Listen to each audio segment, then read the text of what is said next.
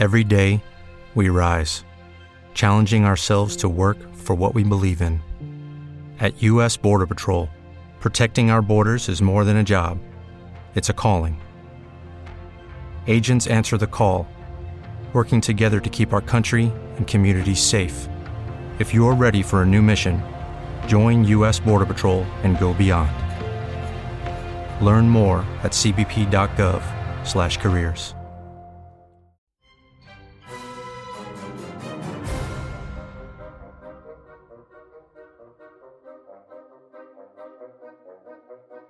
It's time to turn out the lights, grab some popcorn, and watch some horror movies. This is the Terrible Terror Podcast. Each episode, I delve into the world of horror movies. Why do I do it? Well, I can't really explain it, but I love these horrifying flicks. If you made a horror movie on your phone, or made your own special effects MacGyver style, please send it my way. Now, what do you get when you take TV, mix in a little bit of Satan, and some half-assed moral? Why, you get Stay Tuned.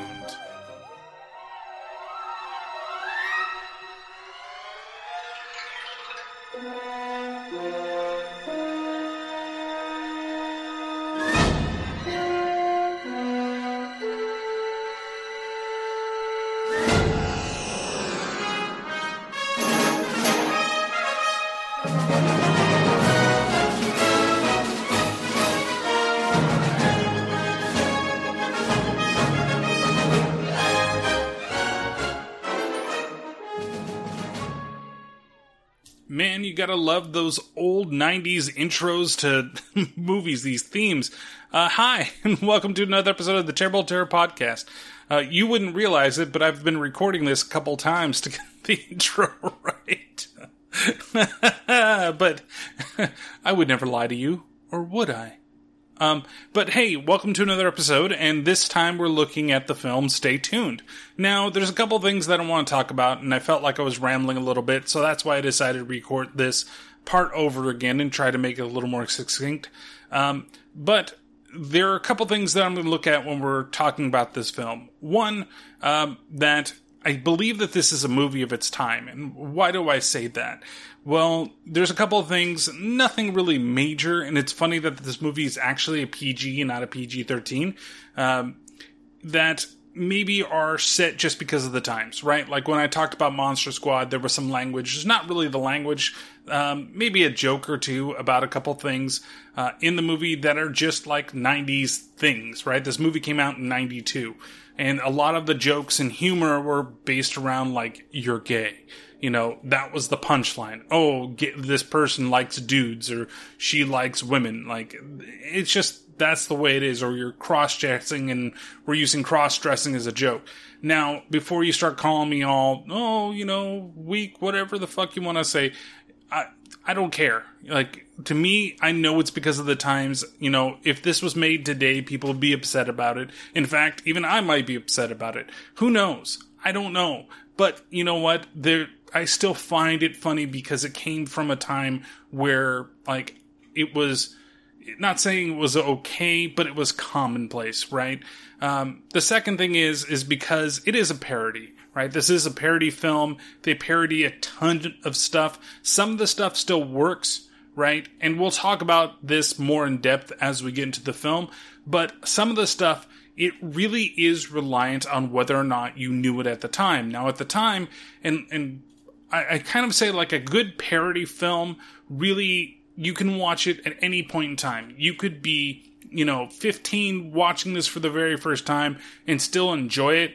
Or you could be, 65 watching it and it makes you remember those things because you remember them vividly and you still enjoy it. That's what a really good parody film. So a film like Airplane, right? That's kind of like a lampooning type film. That one, I believe, would be one that I would use as an example of. It holds up, right? Because I think anybody can watch that. And there are still a little bit of, like, moments in there, like the jive talking scene, that you might not know what jive is, but it's still funny, right? It still holds up. And the whole thing together is still a funny movie. Whereas something like, and I know there's going to be at least one person that's going to get mad at me, but like, disaster movie. Let's take that one for an example. I can pick any of those fucking movies that are around that time.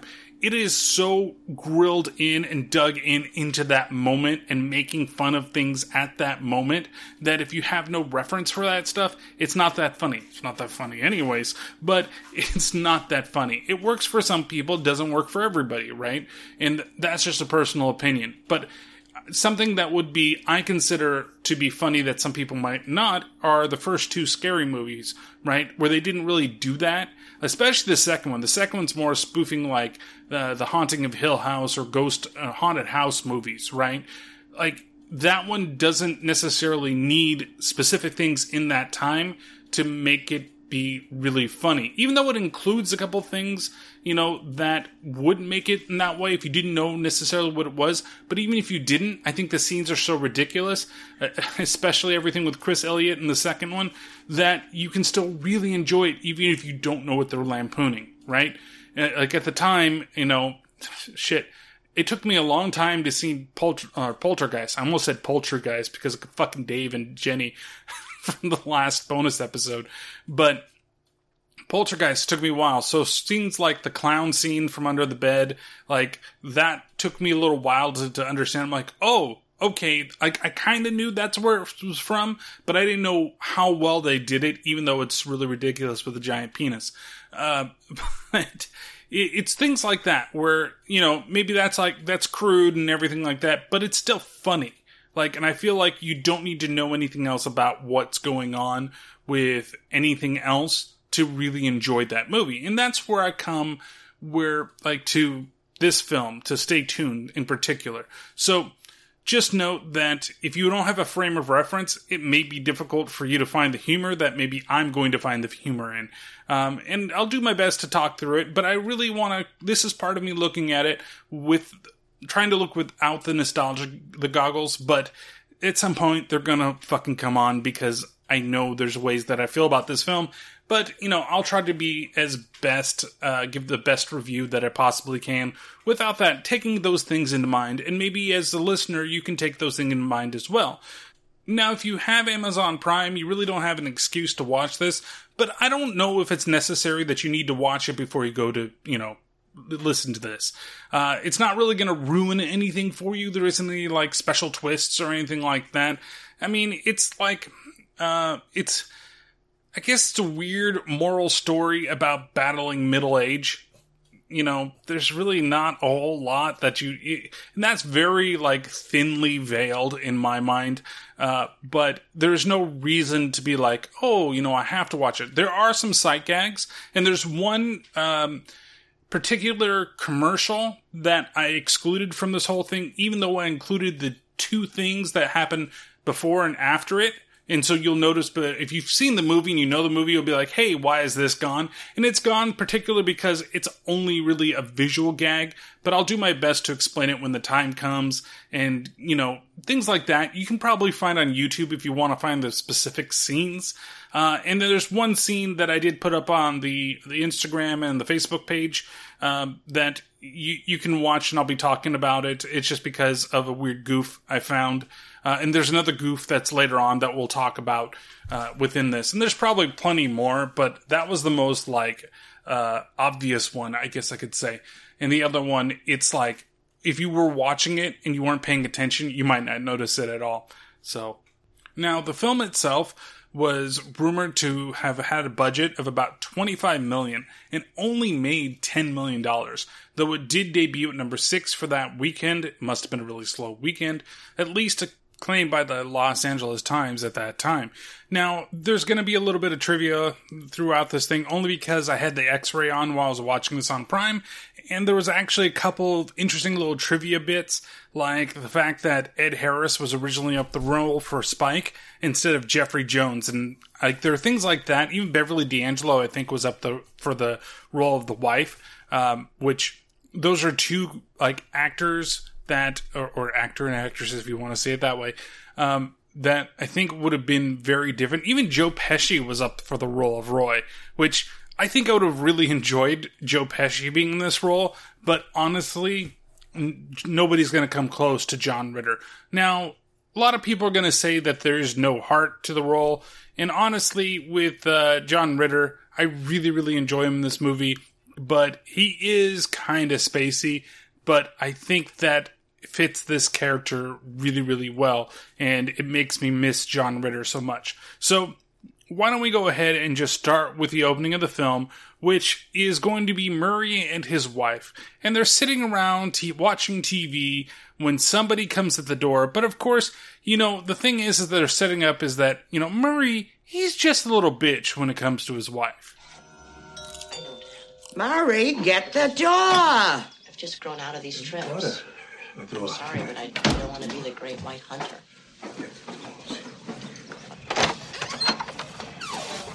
Sorry to disturb you at this hour, Mr. Seidenbaum, but you have been personally selected to receive a most irresistible offer.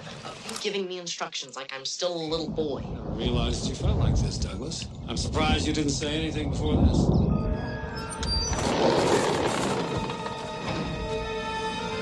Murray, what are you doing back there?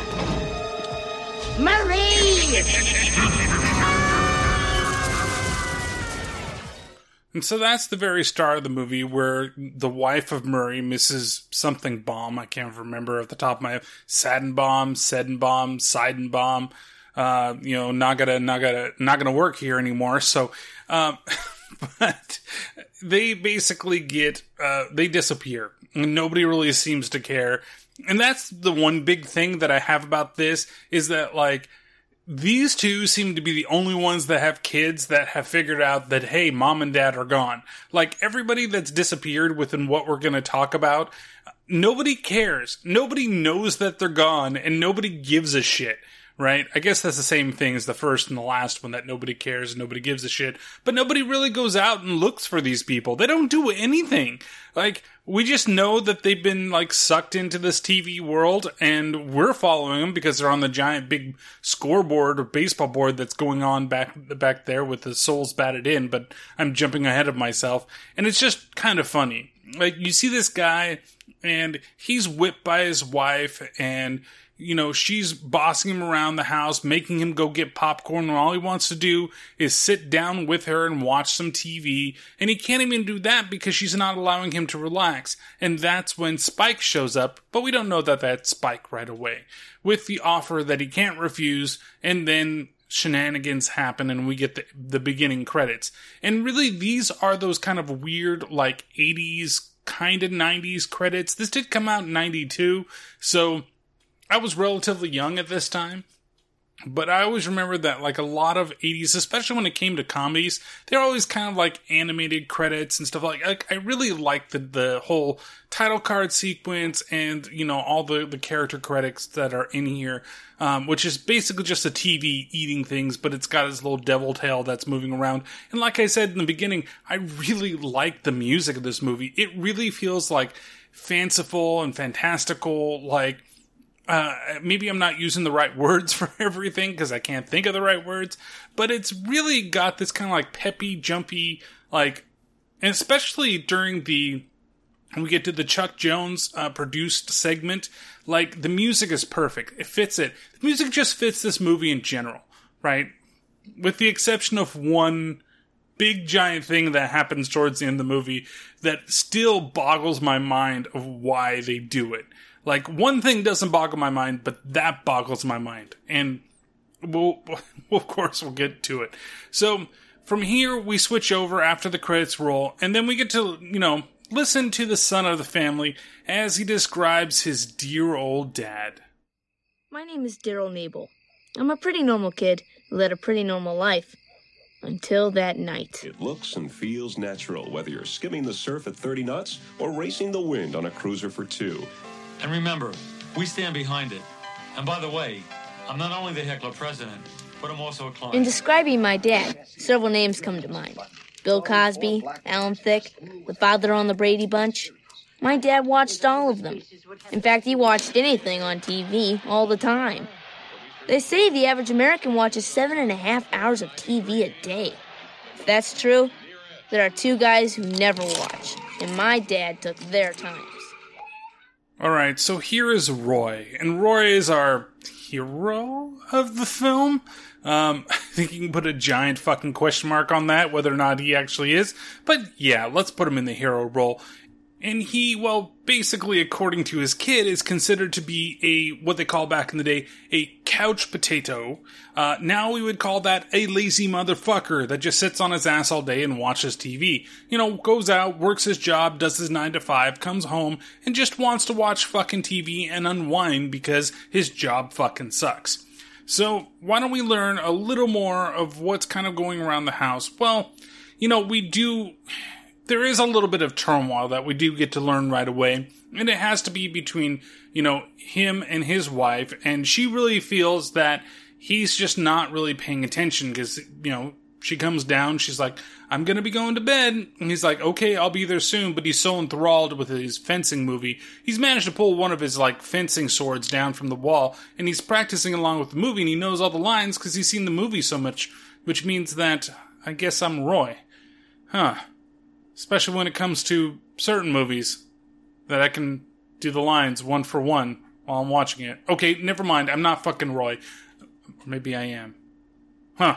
Anyway, so he's just so enthralled, and she walks away saying, well, I'm going to rent out your side of the bed. He's like, oh, okay, I'll see you up there in a bit.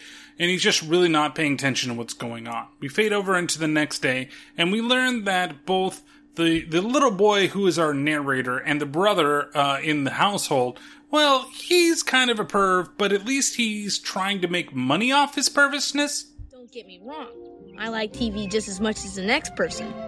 It's just there are more things you can do with it than only watch it. For instance, you can also make money with it.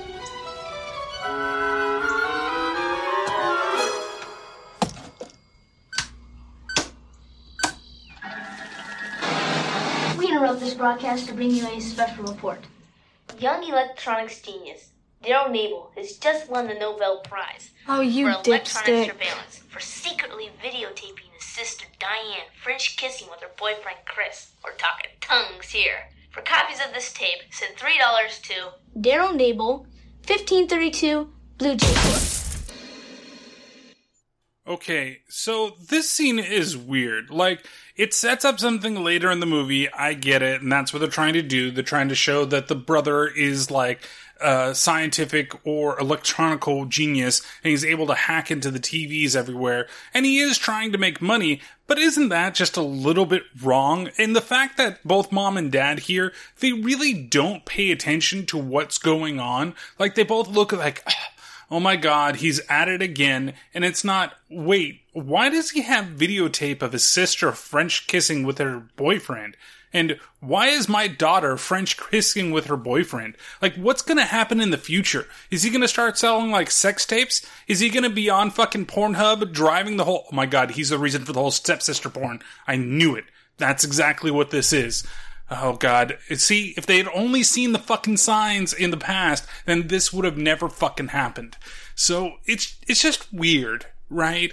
Like, it can't be normal. Everybody just kind of laughs it off, except for the neighbor that goes after poor Roy here and is mad because, you know, he caused a power outage in the neighborhood, even though it seemed like the TVs all went back in. And can I say that TV that they have in the bathroom, and as much, like, shit that Helen, Roy's wife, gives Roy about watching TV, they have TVs everywhere in the fucking house. They've got it in the kids' room, they got it in, well, the son's room, the daughter's room, their bedroom, wherever she's deciding to do her fucking workouts in the morning, in the bathroom with a sweet, like, little TV that still looks like it's a fucking 13-inch TV. And that's more stuff we'll talk about later. But it's just, like, all over the goddamn house. And yet she complains about him having the TV, but maybe it's just because he's watching it so much. It's like, okay, go ahead. We can have 50 fucking TVs in this house, but you only better watch that for 2 hours a day, mister, or else I'm going to get mad and pretend that I'm going to go to my mother's house, and that's going to cause problems for you later. So, it's just kind of weird that they have so many TVs, and yet, you know, one, it hasn't been a problem until now, and two, like, they're just kind of all okay with, like, he just does this. He has his own, like, pirate TV station that he's trying to sell the stuff. Like, he doesn't get reprimanded or anything. It's just so weird. And then, like I said, Roy gets approached by his neighbor who has the Rottweiler from hell, supposedly, that is always terrorizing poor Roy. And he's basically, like, mad that, his son, did his little thing and broke into their TVs, and he's been stealing power from them next door to power his shit. And he's just upset about it, and he says, I'm gonna call the FCC. Yeah, that's right, you heard me, the FCC. Because the FCC is gonna do something about a little small pirate TV station. Well, I guess they might, considering that, they hate everybody. So that's where we get in a little voiceover from the son, where we get to learn a little more about the dad's job and what also, Helen does on a regular basis, and why, dad might have a little bit of a complex about it. My mom was a big deal advertising executive with a vitamin company. My dad had this real suck job selling plumbing supplies. I heard them arguing one night, and she said he was suffering from something called a midlife crisis, whatever that is. He said he wasn't. She said he was jealous of her success. He said he wasn't. They argued a lot. This is kind of a running thing that happens in the movie. She's constantly, and you're going to hear it throughout all the clips that we do in the rest of the episode, but she's constantly putting him down, basically saying that you're just upset because your job sucks and mine doesn't. And it's like, and I'm moving up and you're just stuck in your rut. Like, yeah, he's stuck in his rut because he doesn't really know what to do anymore. You know what? Eventually, if you get into that rut, you're just going to end up staying there and you're just going to eat it because you know what? I can't do anything better. I can't get another job. Nobody wants to hire me. I really don't have anything that I like to do. And the fact that she's got to constantly be breathing down his fucking neck, and whenever they have an argument, bring up, well, you're just jealous of me. Fuck you.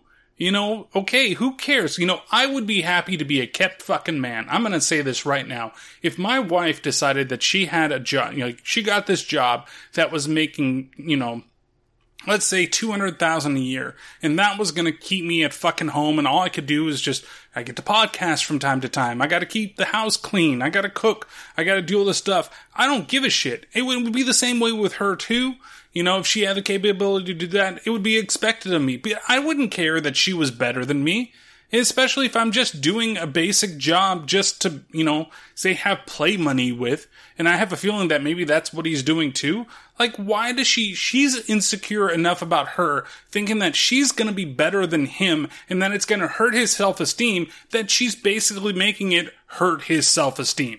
I don't care. It would be the same way both ways. You gotta approach this thing as, okay, we're both in this together. Yeah, maybe I make a little more than you, or you make a little more than me, or whatever it is, but I'm just happy. And he's honestly constantly saying, no, that's not what it is. I think, and to the point that he just gets beaten to believing that's what it is. I just feel like he really doesn't know where he wants to go. He's just being complacent because he's like, I'm not going to do anything different. This is just what my life is going to be. And she's not respecting that at all. She's just taking it as, you're getting into your 40s now. You know the end of your life is going to be coming up, and you're upset because I'm doing so much better than you. Look at me. I'm the one that's making sure that we have this house and that we have all the stuff that we want. And you want to be the breadwinner, but you can't. So you're jealous of me, and that hurts my own feelings because you don't want me to be better than I am. Like, you're projecting on him. Stop fucking doing it. And it's just constant. And the thing is it true? I honestly don't know. It could be totally false. It could be totally true. But, there's definitely a little bit of truth behind it, but I feel like it's kind of put on by the character herself. So he comes home from his long day, and we get to see all the stumbling things that happen to him. He spills coffee on a client. He tries to take his briefcase out of a car, only to throw it in the road and get run over. Meanwhile, they talk about still how well the wife is doing till he comes home, and he ends up getting, chased around by the dog. But there is a thing that the kids are trying to do for the parents, and that's give them a little bit of time alone. So that's my dad, going to his pretty normal home after his pretty normal day at his suck job, ready to watch his TV. And that brings us to that night I was talking about. That's when everything changed. spite of anything I've done, I love you. I don't care who loves who. I won't play the sap for you. I won't walk Thursdays, and I don't know how many other footsteps. You killed Miles, and you're going over for it. Wait. Where are you two going? Mom, remember? All right. I spent the night with friends. Diane, no boys. Mother, I am not a child. Mm-hmm. Well, you go directly to Tracy's. You understand me? Right. Mom, you know my friend Billy Stephan? Mm-hmm. Well, his dad moved out for a while. And then his dad and his mom went away and sat in a hot tub all weekend. And when they got back, Billy's dad moved back in and things were all better. Did you and your sister plan this so that your dad and I could be alone? Up in the hot tub, popping bubbly, rubbing your spot, love. Oh, wait, sorry, wrong thing. This is not big pun time. But it's still like, hey, you know, my friend's parents went away and they just sat in a hot tub. They weren't just sitting in the hot tub. They were banging, you know, and you probably wish that you had your video camera on there so that you can make sure that you made money off the fact that your friend's parents were getting it on in the hot tub, but you weren't allowed to be there and nobody was. But it does give Helen an idea of basically going out there and trying to get away with Roy and, you know, making sure that their marriage does work. But, of course, somebody is addicted. Now, okay, in this scene, I get it. He watches a lot of fucking TV, okay? Okay, I totally get this. I understand it, and he, you know, totally ignores her and doesn't do anything for her. I understand. That's where we're going with this. But when it comes to sports, if you're watching the game with 4 minutes left, can't you not bring this shit up until it's over? Like, one exception. I know you're absolutely tired because he was watching some old film, and you're just there, eating your goddamn Chex Mix, just waiting for him. Okay, there's a lot of fucking random product placement in this movie, too. But you're eating your fucking Chex Mix, and you're basically, you know, trying to figure out what to do with your screwball fucking husband that just sits on the couch every time he comes home and ignores you, and you think it's about you, but it might just be about him. But just let him watch the last 4 minutes of the game, and then bring it up to him. The high post. Roy? I have an idea. Oh, God. Great. Congrats. You know how proud I am of you. Pass it. Let's go away. Okay, honey, you go ahead. I'll be there in 4 minutes and 16 seconds. Roy. Oh, yeah. Roy, yeah. Listen. Let's go away like we used to the mountains. Okay. Just the two of us. Great. No phones, no kids, no TV. No TV? They don't have TV there. Is there a plug? This is abnormal. Honey, you're just shutting yourself off from everything and everybody. Are you having problems? Is it me? Yes. No. Is it work? Are you having trouble at work? Work? Of course not. What makes you say something like that? Shoot, you idiot, shoot! The guy's just... The one thing we always promised each other is that we would remain honest. Honey, we are honest with each other. Look. You say that I'm shut off, that I can't open up to you, that I'm closed down. Okay, well, I'm going to tell you something that's very important to me, and I'm going to be completely honest. I don't want you to take this the wrong way. Oh, Roy, talk to me. I can take anything. We're in double overtime here. Fine. Watch TV. Thanks, sweetheart. Could you mind moving just a second? This is unbelievable. You couldn't do it, could you? You couldn't listen to me for 2 minutes without that stupid television being on. When I married you, you were a doer. And now all you are is a watcher. Mr. Johnson tried to hit the trailer. He gave it away to Drexler. Drexler fouled at midcourt. Foul is on Derek McCabe. Zucker plays through. Oh, Roy. Huh. Okay, come on. It was the Seattle Supersonics. They're not going to be a team for very much longer. And, you know, he needs to be able to watch that last 4 minutes. It's double fucking overtime. It's even worse. Okay, people, and he really approached it, I think, in the correct way, where he's like, I don't want you to get mad, and I will totally open up with you after these 4 minutes and 16 seconds of double fucking overtime. Just let me watch this, you stupid soul-sucking bitch! Oh, wait. Maybe that wasn't the right way to handle it. But nonetheless, he's honestly, like, it's weirdly relatable to the character in some way, right? You feel bad for him because Helen just doesn't really understand what's kind of going on with him, but it's also relatable to her, and I feel like they're really trying to create this, like, male-female type of dichotomy here, where the man is, you know, he's been working hard all day, he just wants to relax, just wants to watch his sports or his TV, and here comes the wife that just thinks that everything that, you know, he's doing is about her, and specifically, like, he doesn't love her because he just wants to go over there and touch the TV, but he won't touch her.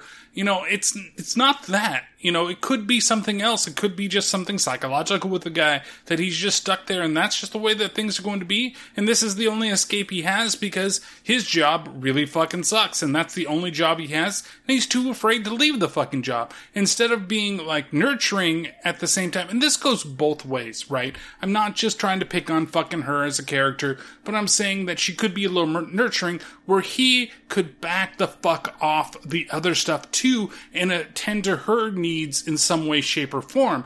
But during the last 4 fucking minutes of double overtime, you don't fucking interrupt that, right? Am I wrong here? So, she leaves in a huff, and now that he's had his TV smashed, he goes and grabs one of the portable TVs, puts it on top of that one. Now, the TV that he has, it's like a 13-incher, okay? And I'm talking about this TV looks exactly like the TV that I had growing up in my bedroom that was about 13, maybe a little bit smaller, maybe it was more like a 10-inch TV color, but it had, like, instead, and this is, God, this makes me feel so old. And the TV itself was already old, but basically, instead of, like, a tuner, you know, like, you look at some TVs and you have a remote, you know, and the remotes really started being a big thing, I'd say, like, maybe towards the end of the 70s, you had those big, giant, clunky remotes for the TVs, but still not that was like a luxury if your TV actually had a remote that you could change the channels on. And I remember that was the big thing. My dad bought this TV when I was, somewhere, I want to say like, maybe 8, maybe 9, maybe earlier than that. Maybe my memory's a little fuzzy, but I want to say it's around that time because they needed a new TV. And that TV that came with a remote, and I remember that was like his big thing, you know, and it was also like, and this is funny that I'm starting to talk about TV here, but he had it, he was so cherished with that. He also had an AB switch in the back that the cable company gave him, so that way that you could flip it, and if you wanted to watch something and record something at the same time, so that way you didn't have to worry about it, you just flip the AB switch, so you'd be on side A or side B. And so, well, getting back to it, so he was all happy about it, but in our room, we just had a basic TV, and that's where the Super Nintendo, or the Nintendo at that time, was plugged into. Maybe even at this time this movie came out, the Super Nintendo was either on the way or was already there. I can't quite remember, just because I'm not thinking about Super Nintendo years, but I'm sure somebody will tell me. And it was that to get the channels, so there were buttons on the TV, and you'd hit the button that you want to be that channel, and it had the rabbit ears, but to get it, I had to break a pencil, like the tip of a pencil off, so that there was no lead in it, and it was perfectly fit for these little tuners, and basically, in this panel, tune each of the channels in, so that way it could hit the button so that I'd know what I wanted to watch. So, like, the channel that I watched all the time around here is channel 44, also known as channel 12, so that was like on that TV, I think channel 10, and it could only come in on that specific one. Where channel 2, I tried to make it channel 2, same with channel 5 and channel 4, you know, the CBS and the Fox and the NBC and the ABC. I tried to make those as close, but this one would only come in on that one fucking one. So it's just funny when I see these two TVs, and the one that he has with the remote reminds me and looks exactly like that TV. It's like super old school. Nonetheless, so, and I'm sure that my cousin, who's probably listened to it, remembers that TV, because we played a lot of fucking Nintendo on that TV, and Super Nintendo and all this stuff. I think even played my old PlayStation games on that same TV. I had to have the like cable connector, not the RCA connector, the little box to even play any of that shit. But I digress. So he's got his giant, and I mean giant, almost the same size as that TV, portable TV. It's got like a little fucking 4-inch screen or something on there. Looks like he's watching a Game Boy screen, at least from the distance that it's back there. It's probably bigger than that. But he's back there, and he gets a ring at the door, and that's where we get to see Jeffrey Jones's character Spike for the second time in the movie. And he makes Roy an offer he honestly can't refuse. Mr. Nabel. Sorry to disturb you at this hour, but you've been personally selected to receive a most irresistible offer. Look, I'm kind of busy right now. Wait, Mr. Nabel. I have something you want. Escape from all your failures and woes at the touch of your thumb on this. Go ahead.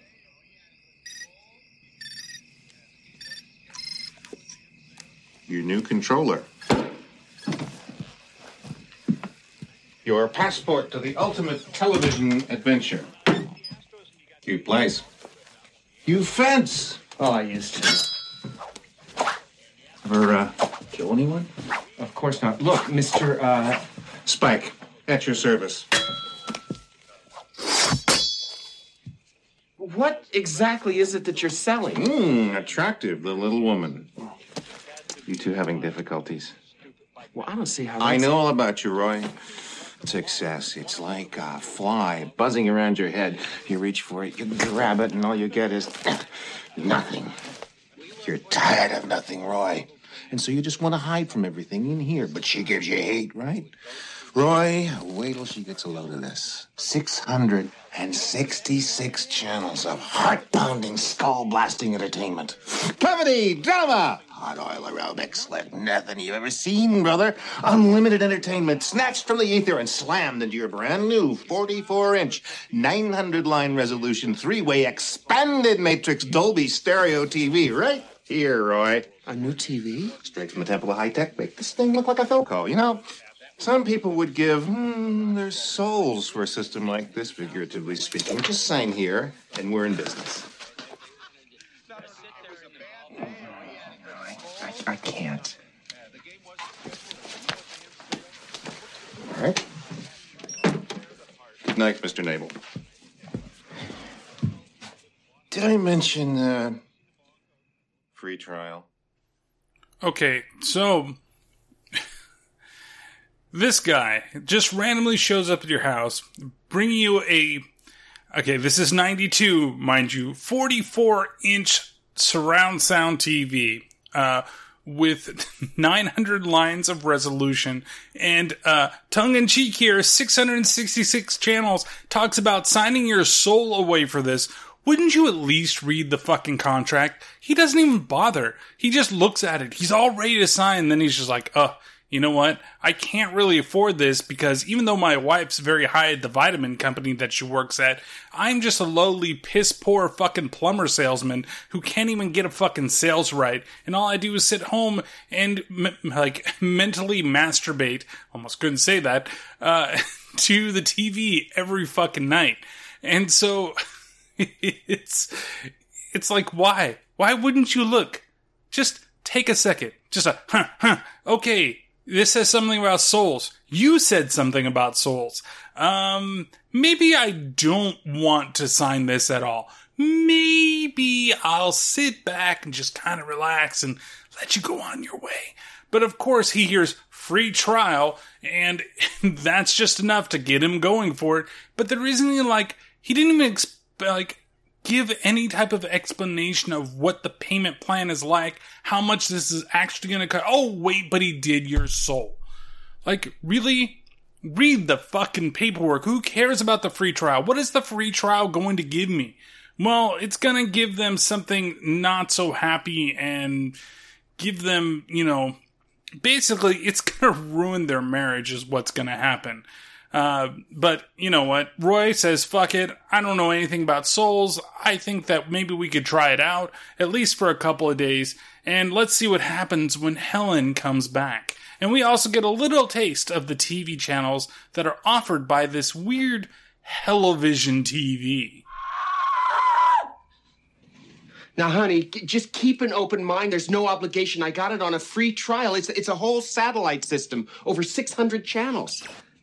I hate to leave you, but I really must say, oh, good night, sweetheart. Wednesdays at 9. 3 Men and Rosemary's Baby. The salesman said we get a lot of shows you can't get on regular TV.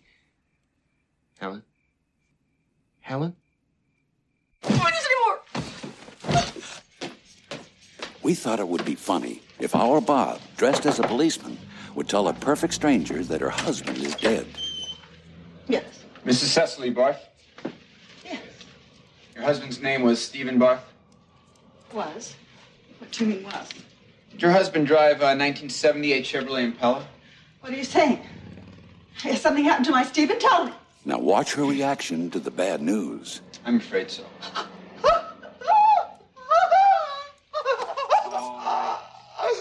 I think it's time for Mrs. Barth to be let in on the fun. Don't you? Mrs. Barth, look across the street at that van behind me. Look really carefully. Is that It's a camera, yes. Wait a minute.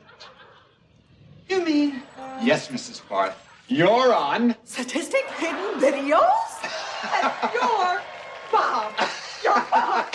I'm on TV. Oh, guys. Okay, now, as I... It's still fucking funny to me, okay?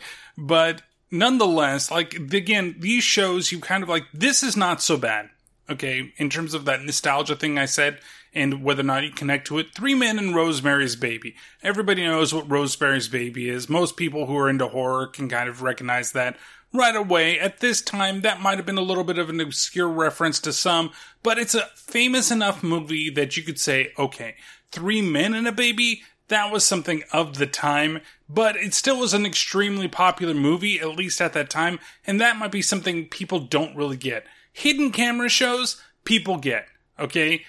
They're all over the place, from things like Impractical Jokers, to, Trigger Happy TV back in the 2000s, which I fucking loved. That's one of my favorite shows of all time, to just, your regular Punk'd and those type of shows. So everybody can connect to those. So these ones, and I'm going to kind of go through as we listen to more of these ones we can kind of relate to. I think we could totally get with, and we'd be okay. And it would still be funny if we weren't in that time period, right? It just matters if you find it funny or not. That's really where it's going to go. I do find them funny, especially when you're watching the 3 Men and Rosemary's Baby and she starts puking all over them. That's fucking great. And then the sadistic TV hidden camera show is not that terrible, to be honest. It's just like, oh, well, it's not right that you tell somebody that their husband's dead and then say, oh, guess what? You're on a hidden camera show. Because that happened to me once and that wasn't very funny. Maybe it was now looking back at it. But, I didn't have to beat that guy to a bloody pulp before they revealed the camera.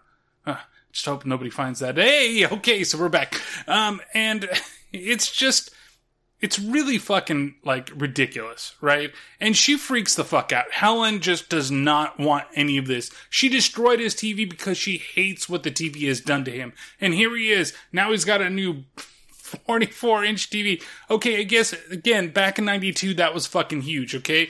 And it looks really fucking ridiculous. But you know what? It really wasn't that huge. Because remember my dad's friend having one of those, rear projection TVs where you cannot install or plug up a Nintendo into it because it would burn images of Mario on the TV. But it was 70-inch. It was huge. It was also about 200 pounds. I might not be exaggerating there, but it was really fucking heavy. So it wasn't something that you used, you had just to put into your house. But this thing does have nice speakers and kind of looks like Ed 209, to be honest with you. And it's got these weird, buttons and flashing levers all over the place. And how it displays the channel, it's not like a cable box, it's just right on the side.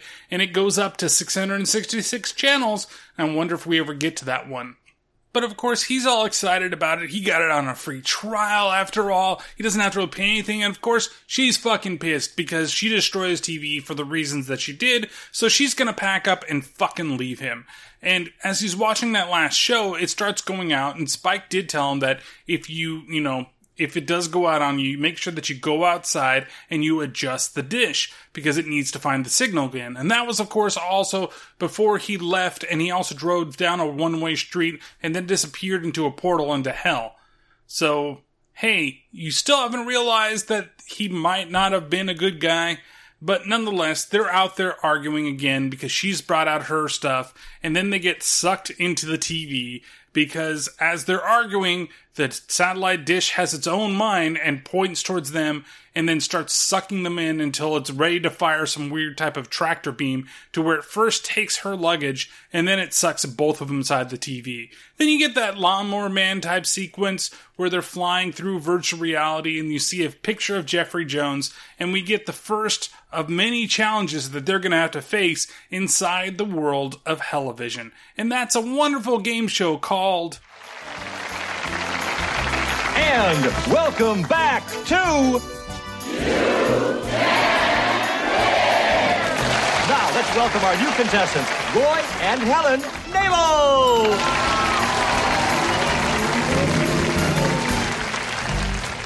Do you know the rules of our game? What game? What? The game with these great prizes, Jay. Feast your eyes on this. The all-new Napa Crapper 9000. You'll never have to get off your fat, lazy butt again. The Napa Crapper has every amenity. A built-in color TV. It adjusts to you so you don't have to move. No more trips to the kitchen during commercials. Better yet, no more annoying trips to the bathroom. Your television viewing never has to be interrupted. And of course... win or lose, every contestant takes home a set of Encyclopedia Satanica. And now it's time to play You Can't Win. Back to you, Guy. Roy, the first question's for you. On your last wedding anniversary, you missed the romantic dinner your wife had planned. The reason? A, car trouble.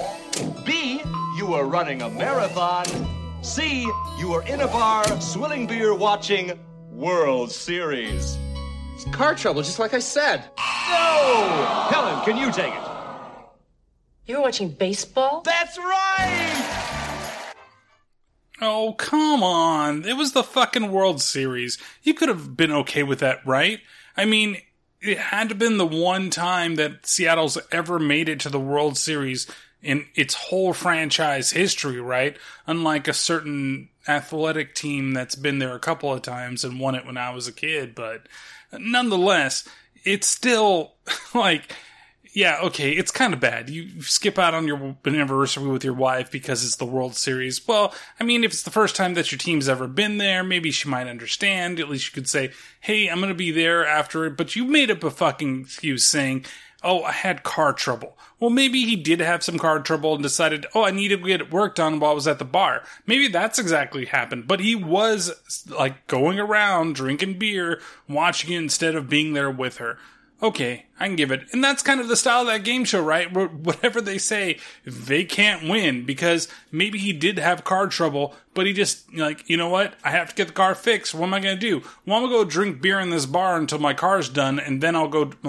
can't win on that either because you shouldn't be driving home when you've been drinking a bunch of beer after watching the World Series. But nonetheless, you know, there could have been other things, but that's the way this game show works. So, Don Pardo, why don't you just tell them what they didn't win?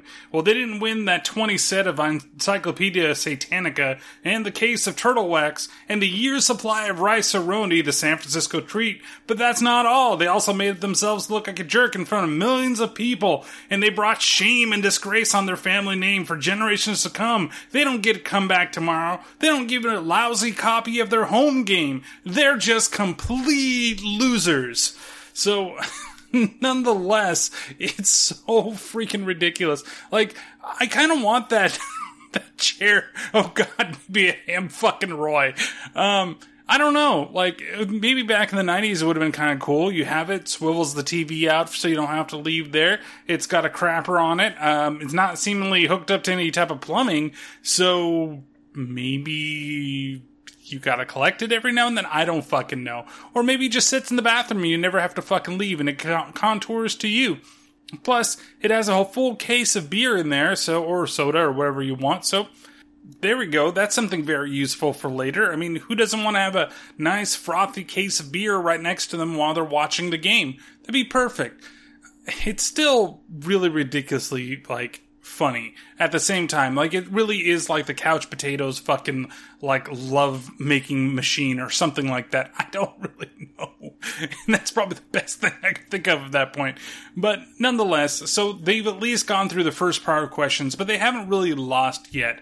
From here, we actually switch over and we get a little bit of information of exactly what's going on when we get introduced to Eugene's Crowley, as well as the new guy on the screen, and we get to see what's kind of up in the world of, Hellvision. Trust me, babe, you lucked into the right place. Very cushy down here. I mean, you can cool your heels in here for the rest of eternity, if you kiss the right ass. And let me tell you, these lips ain't calloused for nothing. You some kind of comedian? I went soaping for Liberace in Vegas. Great. This is the Jumbotron. Beauty, isn't it? It's got all the bells and whistles. This is our official scoreboard. Keeps track of the SBIs, souls, batted in. Kind of a sports thing. Time for the Seidenbaum, sir.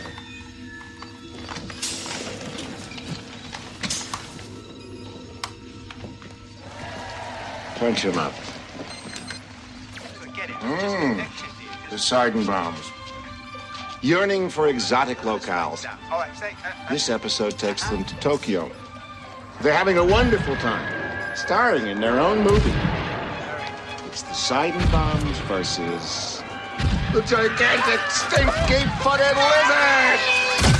Oh! Sayonara, Mrs. Seidenbaum.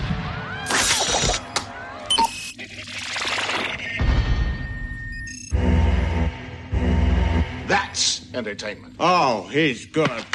He's so good. Shocking. Sir, this is Pierce, our new intern.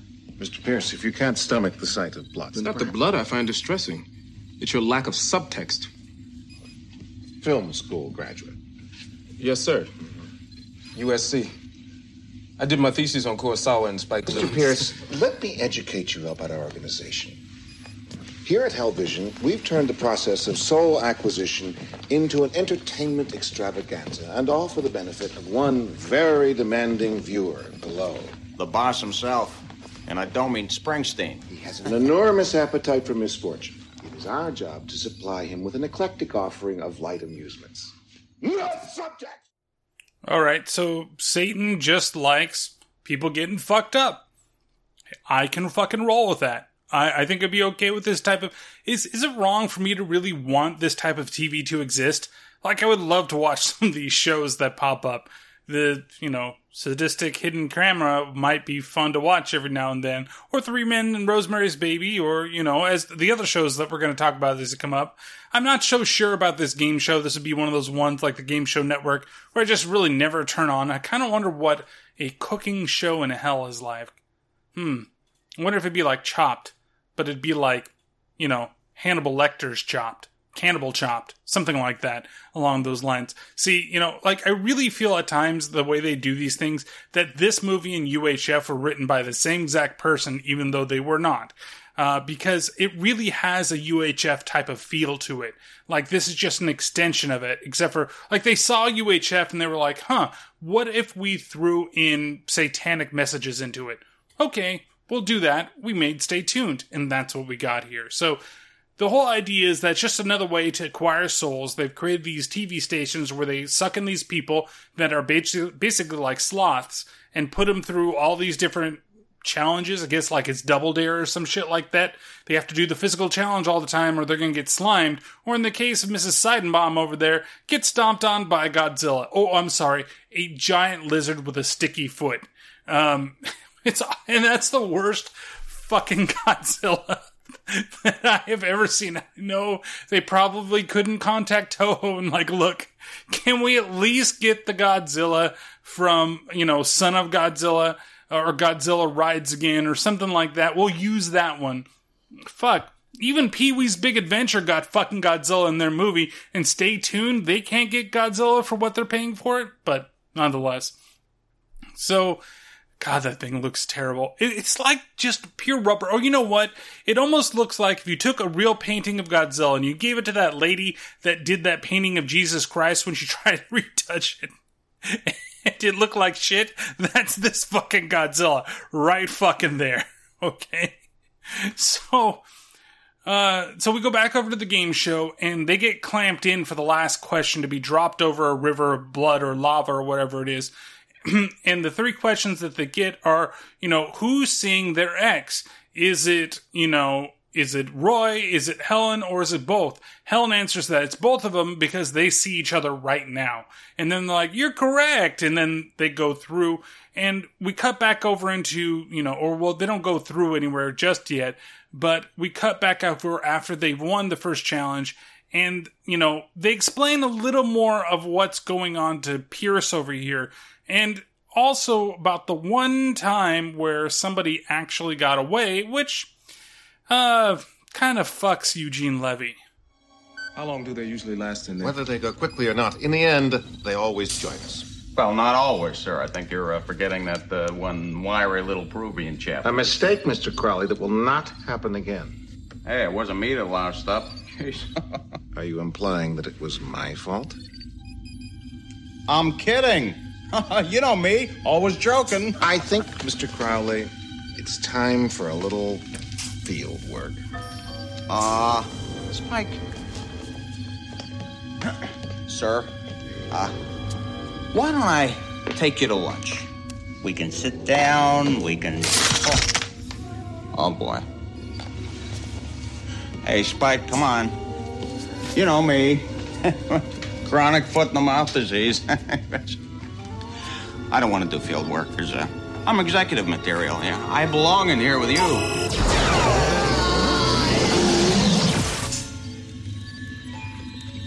Screw up in here and you're dead meat.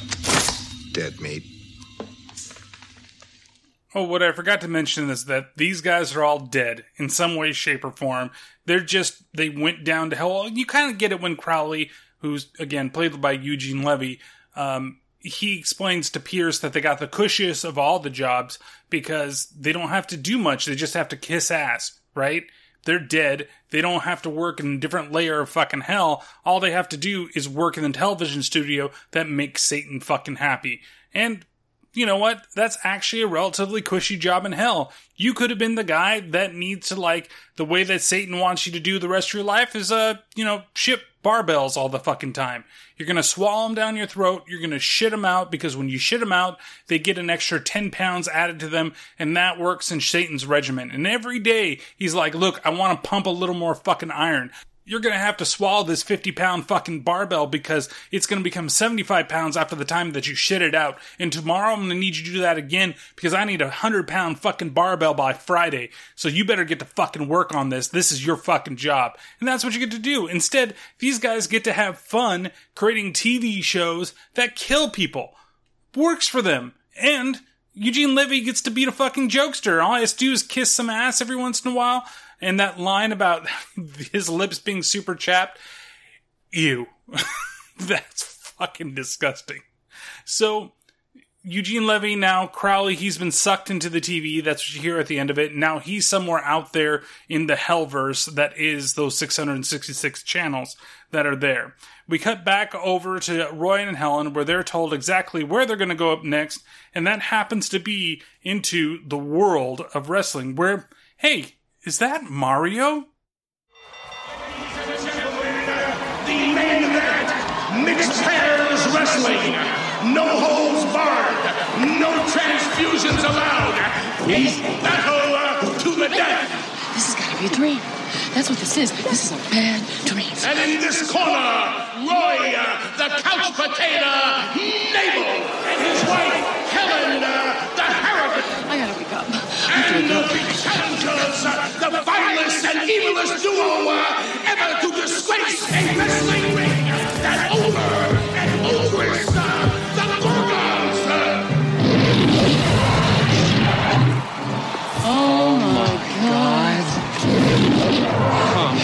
Stay calm. Couch potato, come on. I think he means us. Excuse me, we're not supposed to be here. Okay, everything goes. Maim, murder each other, I don't care. But keep it clean. Okay, go to your corners, and when the bell rings, kill or be killed. Wait a minute. Do we look like wrestlers? We have no idea why we're here. I mean, I'm senior product manager for a vitamin company. Senior product manager? I got a promotion. You got a Why didn't you tell me you got a promotion? Oh, Roy, you know why. Why? Because my success threatens you. Your success does not threaten me. It does, too. It does not. Uh-oh. No, look, I've watched enough wrestling to know one thing. It's all fake. No one ever gets it. Oh, yeah. It's not fake there. It's totally not fake there. Jesus Christ. So, yeah, that's Captain Lou Albano. If you guys don't know who that is, couple of references for you. The Cyndi Lauper Girls Just Want to Have Fun music video. He plays the dad of Cyndi Lauper in that. For me, growing up, he was the voice of Mario in the Mario Brothers Super Show, if you ever watched that.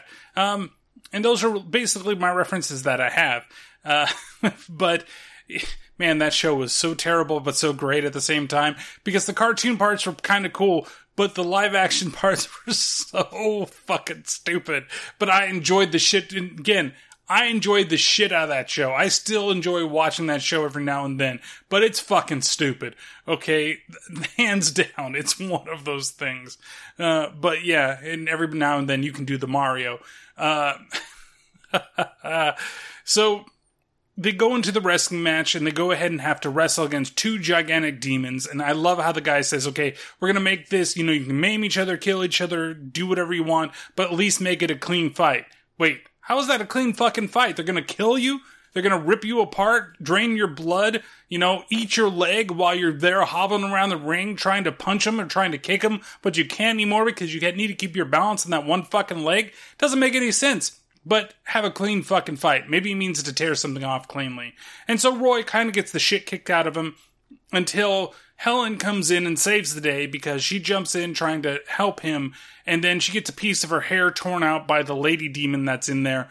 Gets the guy knocked out by her outside of the ring. And then she comes back in with like a big microphone stand and beats the shit out of them. And they end up winning the match. And they get released into the next area of the world.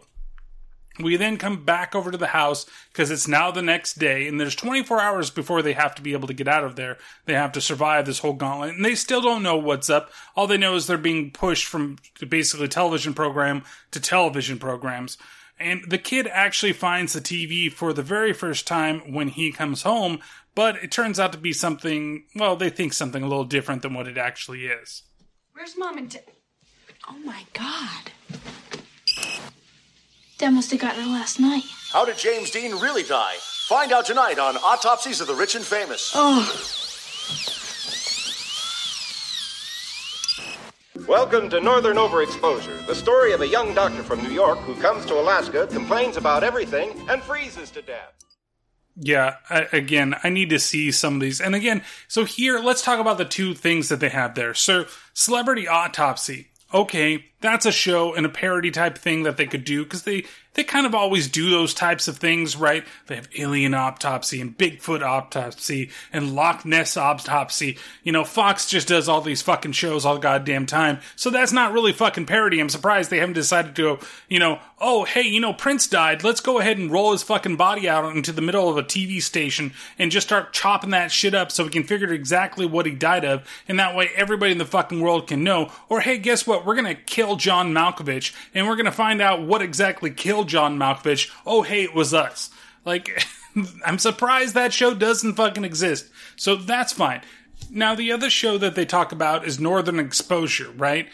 If you really have never heard of that show, and I don't know exactly how popular that show was, it was not something I ever watched when I was younger, and it kind of nails it to a T, right? Doctor goes to the north, complains a bunch. But it's still, if you have no reference to it, you really don't find it, I don't think you could find it funny, other than the fact of what they said, right? So I would ding it for that one. So the first one, okay, I think you could get it without having to worry about it. The second one, the line is funny, but really, that's a sign of the times, right? That specifically puts you in the 90s, that show was popular. They're just talking about that show. And again, the kid doesn't stay around long enough, Daryl doesn't stay around long enough to actually see that his parents are now locked inside of that show.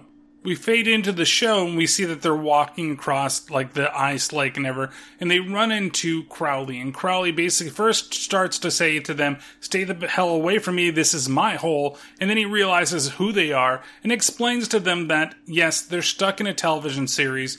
Yes, they need to find these conduits to be able to jump between show to show because every show out there is going to be trying to kill them in some way, shape, or form. So he's basically, digging a hole because he doesn't want, he's like, I'm dead. I don't want to end up, it doesn't really work well to be in a frozen area, when you're somebody like me. So he continues to dig the hole, and then all of a sudden a bunch of wolves show up and they run into a shack. We cut back over to the house and we see Daryl and his sister there in the kitchen where there's tons of fucking product placement. He literally is bringing a box of Dunkin' Donuts over to the table and then pulling out a Pepsi and making sure when he pulls out the Pepsi that you can see the logo perfectly. I wonder who paid for the fucking film and who just has a random box of Dunkin' fucking Donuts in their house. Like just sitting on a counter back there. Like, hey, you know what? I feel like having a donut today. Oh, good thing I bought that box of Dunkin' fucking Donuts the other day. And you know what? Dunkin' Donuts is shit. They have the worst fucking French crullers I've ever fucking had in my life. If you want a good fucking French cruller, you have to make sure they're moist as a motherfucker. I'm talking about like you bite into it and it's almost like you're biting into milk. The fact that they're nice and soft and perfectly fucking chewy. They don't stick to the roof of your fucking mouth. They don't taste like fucking cardboard. If you want that feeling, if you want dry ass, cardboard tasting, chocolate-less motherfucking French crullers, get your fucking ass to Dunkin' Donuts, and that's a perfect fucking donut for you. Because you judge a place, just like fucking Mexican restaurants. If you go to a Mexican restaurant and they have shit fucking beans, everything else is going to be fucking ridiculously nasty. Because beans are easy to make, and if they make them with care and they taste really fucking great, the rest of the food is going to be fucking delicious. And it's the same for your fucking donuts. If they make a great French fucking cruller, then the rest of the donuts are going to be fucking great. Get yourself an old fashioned and be fucking happy. And don't go to Dunkin' fucking Donuts. Because they also have that maple nut crunch coffee and that fucking sucks too. Just get some coffee flavored coffee, motherfuckers. Anyway, so they bring out the product placements, and then they find the note on the wall that's from their mom saying that she's not coming back. She went away. It's not both of them. She went away, and we'll be back and I'll explain to them later. The daughter takes it as, shit, Mom and Dad are gone. Time to call over my girl pals. It's time to party. And so they go out and they party. Well, no, she just brings them over. And of course, Daryl's just kind of like, whatever, I can get some more film later from one of those videos that I'm going to sell on my pirate TV station, so knock yourselves out. So she calls her friends, and we cut back over, and we see that they're all locked inside in that little shed on the ice, and the wolves are still outside trying to come and get at them. And that's where, Helen kind of judges the leadership skills of Roy when he says he can figure out how to get them out of there. Let me get this straight. We've been sucked into some kind of a TV world? Are you saying that salesman was Mr. Spike, Mephistopheles of the cathode ray, big brother to the ungrateful dead, and let me tell you, if we ever cross channels again, Roy, how could you do this? I didn't know this was part of the deal. I thought I was buying a TV. Oh, this is just great. This is great. You wanted to live in a TV fantasy? Well, you got your wish. Look on the bright side. At least we're not dead. No, not yet. Stay alive another 15 hours. Bingo. Free pass. Back to reality. Of course, the odds of making it are about 1 in a... Oh, my. Cold's no place for a step. Oh, my God. No, don't panic. I got us into this. I'll get us out. Oh, you'll get us out. Your leadership skills couldn't get us out of a T-shirt. So from here, we cut back over and we're now back with the kids. And, Daryl decides that, you know what, if my sister's friend's going to come over, she wants me to get out of here, I'm going to get out of here too on my bike. And that's where the dish seems to be very sentient, right? it seems to just grab whomever it wants, because it starts going over to him and starts focusing on him and starts to suck him in. And he's there on his bike. If you want to see this scene, you can go and check out the Instagram for the Terrible Terror Podcast or the Facebook page, and you can see the scene in pretty much its entirety. It cuts a little bit in the beginning. I just kind of like a little 30-second, 40-second clip from the movie, and basically starts riding the bike away. And then as he's riding the bike away, and the bike starts to lift up because of the air that is being sucked in by the dish, and you see that he is supposed to be floating up in the air and like being pulled away, you can see some hands in the bottom right-hand corner of the screen holding him up. It's so fucking ridiculous. I had to rewind it 3 times. I'm like, wait, did I just see? Because normally, like, those things you don't catch right away. And it's weird that I caught it this time. And I bet you it's something a lot of people have fucking caught at the same time. But I was just so surprised when I saw it at all. I was just like, look at this. Look at that shit over there. It's so dumb. And the kid looks like he's struggling. The hands are just like, oh my god, dude, you gotta lose like another 5 pounds before I have to fucking do this again. Like, they couldn't have just used wires. They had to use somebody to lift him up. That just seems so ridiculous. Oh man, we don't want this to look really fake. Instead of using some wiring and hanging him from some things that you can't see, let's use a bunch of fucking hands. Or they didn't have the budget for wiring that day, or the wire work, it broke after the 5th fucking take because the kid just couldn't do it right. You know, originally they were supposed to have Tim Burton direct this film, but because he was doing Batman Returns, or he left this film to do Batman Returns instead, and I bet you Tim Burton would have been like, fuck it, we don't use hands. We gotta make sure we do something else. Like, he'd really suck the kid into another fucking dimension just to make sure that the scene worked fucking right. Like, he has like 5 different Daryls. He's got some type of, like, prestige machine that he's using to create new Daryls that are going to be out there and used for the next tape, you know? Oh, and then downstairs, Satan's just like, why are there so many fucking Daryls? What? Damn you, Burton! But you're giving me souls, so keep up the good work, Burton! I don't know why Satan decides to sound like that, but that's just what it is. So anyway, he almost gets sucked into the world of the Hellvision over there. And then we come back. I actually kind of did this out of order. That actually happens before they discuss exactly what they're in from Crowley. And then it cuts back over once again. And we see that he's now sitting in front of the TV because his bike's gone. And, you know, he's got to watch a couple more shows. He's got nothing else better to do. So let's crank up that 44-inch, 900-line resolution, 666-channel monster of a television that they have in the living room now. And he catches something very odd in one of the shows. Personally, I don't believe the garbage about out-of-body experience. It's because you hold your emotions back. I do not. Yes, you do. And what do you think of this color hair? Just because I don't cry at commercial doesn't mean I hold my emotions back. It's all right. I don't think it really goes in here. Clashes with the bars. Well, you can't really say you're an expressive person. Hey, you. What do you think of this color here? Clashes with the bars. See? I told you.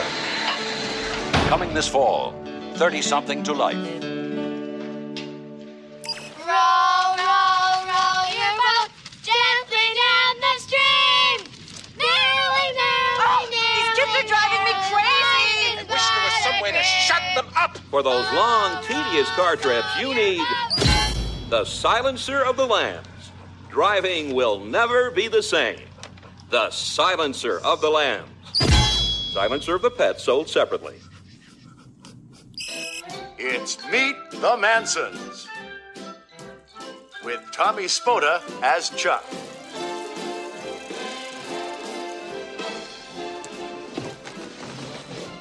My bike. That's my bike. You saw a bike like yours on TV. So what? Not a bike like my bike. My bike. Come on. Stop it. Leave me alone. Look, something else. I found this on the ground in a dish.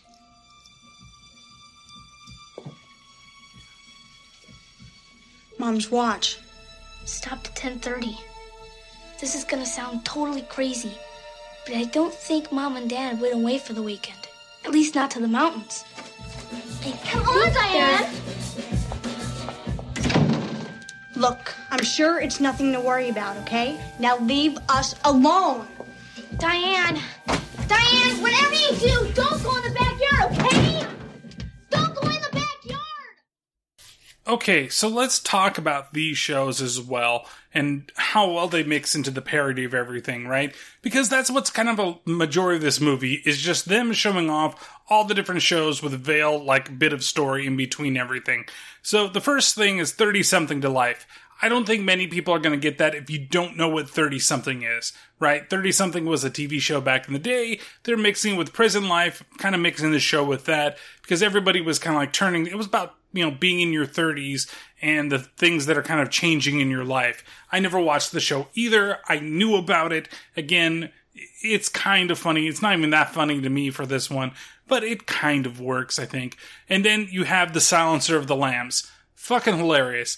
That's one of my favorite ones. Again, this is stuff that either want to exist or I just really want these TV shows. Like, I really want them. Like, I really wish I had The Silencer of the Pets because I have one dog that just won't shut the fuck up sometimes. And it's just basically a muzzle. Not saying that I need to, hurt the dog or anything like that, but sometimes he needs to shut the fuck up and stop barking at every little thing that passes the fucking window.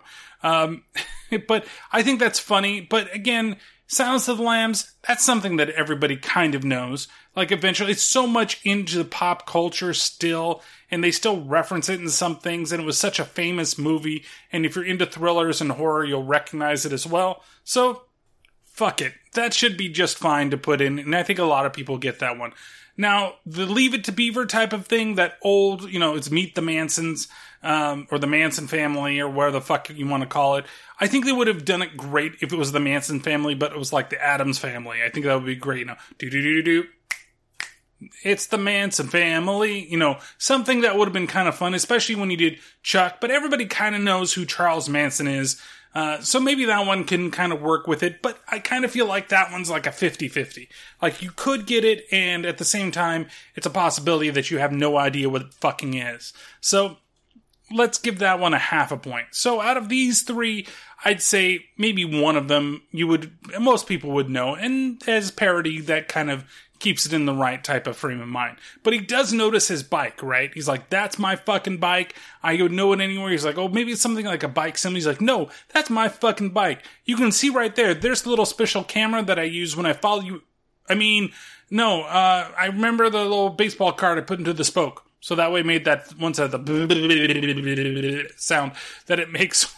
It doesn't make that sound at all. I feel sometimes like a comedian that makes himself laugh on stage. And it's so stupid why I even made that sound. But nonetheless, that's a blooper I'm going to keep in. But nonetheless, so yeah, he definitely knows that it's his bike. That's it. That's the way that it's going to go. And he's convinced that, maybe something is weird with that TV, especially since he almost got sucked in right away once already. We cut back to Helen and Roy, and they think that everything's died down.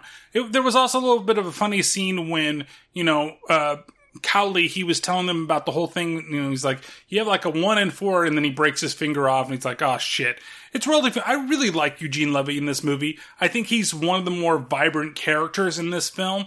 I think that Roy and Helen, she's too much of a bitch to me sometimes, again, because she keeps putting it upon him that it's her success that makes him, and maybe he's just not in a rut, and he needs to get out of his rut, and it's not about her success, it's about his failures. And he still really cares about her. I don't think she gets that, right? That's still, I think, the running thing with this thing. And Roy, while, like I said, I think it's acted well by John Ritter, and it really makes me miss the guy, it still isn't, it isn't a powerhouse performance, and until it gets a little later in the film. But with Eugene Levy, I love the character throughout. I always like when he shows up in movies. He's like a Samuel Jackson for me. He's usually still one of the better things in the movie. And here he is. And I think Jeffrey Jones does a pretty good job too. And I have to take Jeffrey Jones' life out of the movie because, this, Ferris Bueller's Day Off, Mom and Dad Saved the World, even Sleepy Hollow. all these films where I really like his performance in, and even though he's not the greatest guy in the world, I still like, I can still watch these movies. So you have, and Pierce Guy could fucking give without. That character is worthless, to be honest with you, other than it's like, oh, it's the new blood coming in, and we could change the guard, and let's see what happens with that. Oh, I guess where this is going. But nonetheless, so he goes outside because he's like, oh, I think the wolves are gone. And then you never trust a hellhound to, hide itself perfectly. And so it jumps on top of him and starts attacking him. They close the door. They accidentally start setting the shed on fire, and one of the hellhounds won't go through the fire, and I don't know why. And so Roy comes up with a great plan, which Helen didn't fucking come up with after she said he has no leadership, to push the shack over to where the hole is and then jump in the hole, which is exactly what they do. And that's when they go into the world of the cartoons. Couldn't be any worse, huh, Roy? Helen? Oh my God. We're cartoons. Boy, this is strange. Strange? I'm an animated rodent wearing high-heeled running shoes. The word strange is somehow lacking.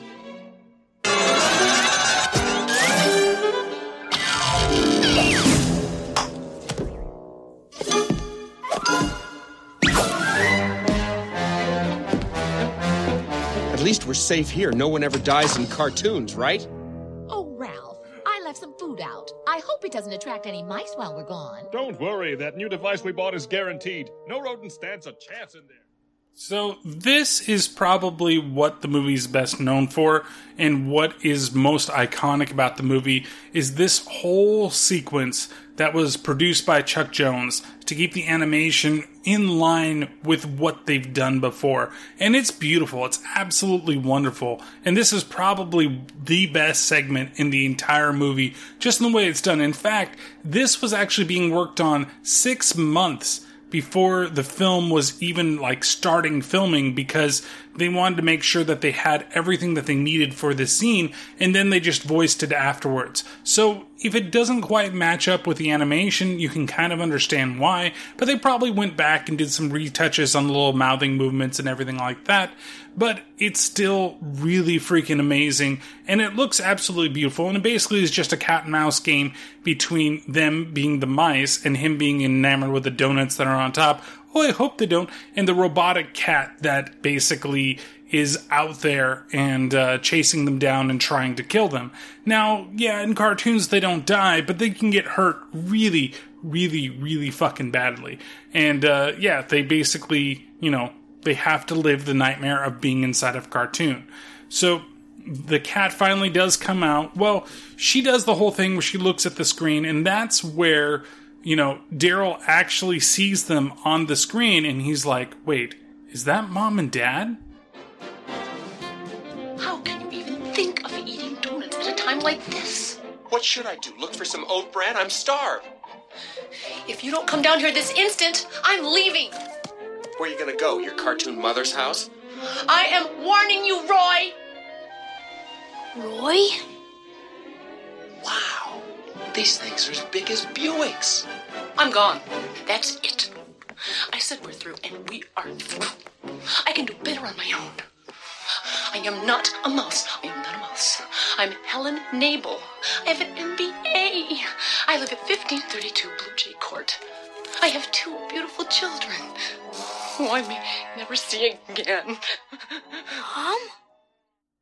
So then that pops up basically with the whole cat and mouse chase, like I said, throughout the whole cartoon sequence. This alone is worth looking up if you want to watch this, just if you like the old Tom and Jerry style cartoons or the old Looney Tune cartoons, because it looks absolutely beautiful. And basically, the cat is chasing them around. It has a bunch of different types of weapons attached to its robot self, including a revolver that fires way too many fucking bullets, and I hope somebody got fired on that, because come on, really? A revolver? More than 6 shots? That's fucking bullshit.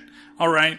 And so the cat they eventually do find a way to stop the cat, which is, something that he watched because he watches so much TV that they, have a bunch of spoons set up, and then they look like mice, and he jumps into the bathtub, into the water, and they shove a hairdryer into the water. There's also scenes of Daryl trying to convince again that they are their parents to his sister, but she doesn't believe any of that bullshit. She's just like, it's a fucking cartoon. Why'd you want me to watch this bullshit?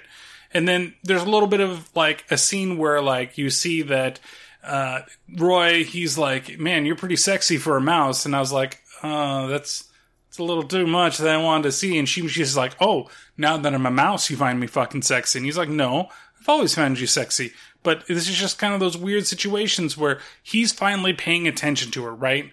Like, he's always loved her. Now that he's going to lose her, and now that they're in this thing fighting for their lives, he's like, oh, well, it's bringing us closer because, we're both almost going to die every time, and so I don't want to lose you anymore.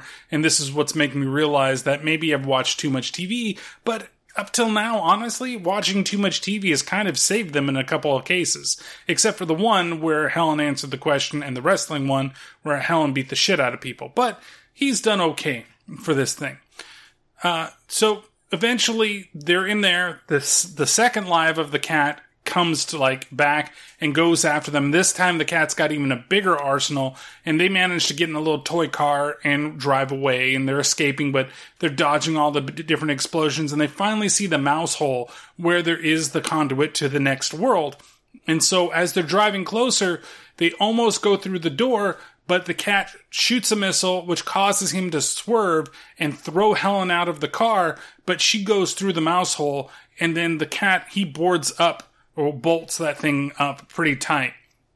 And so Roy has to figure a way out, and he's like, what's the best way to get out of this situation? And it hits him. He's in a cartoon. What do cartoons always do? Especially in this world, in the world of Looney Tunes, they send a letter to Acme. And so that's what he does. He writes a letter, and then the stamp that's on the letter, it actually kind of looks like Chuck Jones. And that's their kind of like homage to him in this scene, which I thought was pretty cool. And it's kind of a neat little fact that they put into there. So he sends off, he gets himself a robotic dog, and the robotic dog takes care of the cat, blows up the whole fucking house, to which he survives. And then, of course, they did the joke gag of, it's completely sealed, he can't, get it undone. He's like, man, now I can't escape. And then, of course, when he stops, that's when it just falls over on top of him.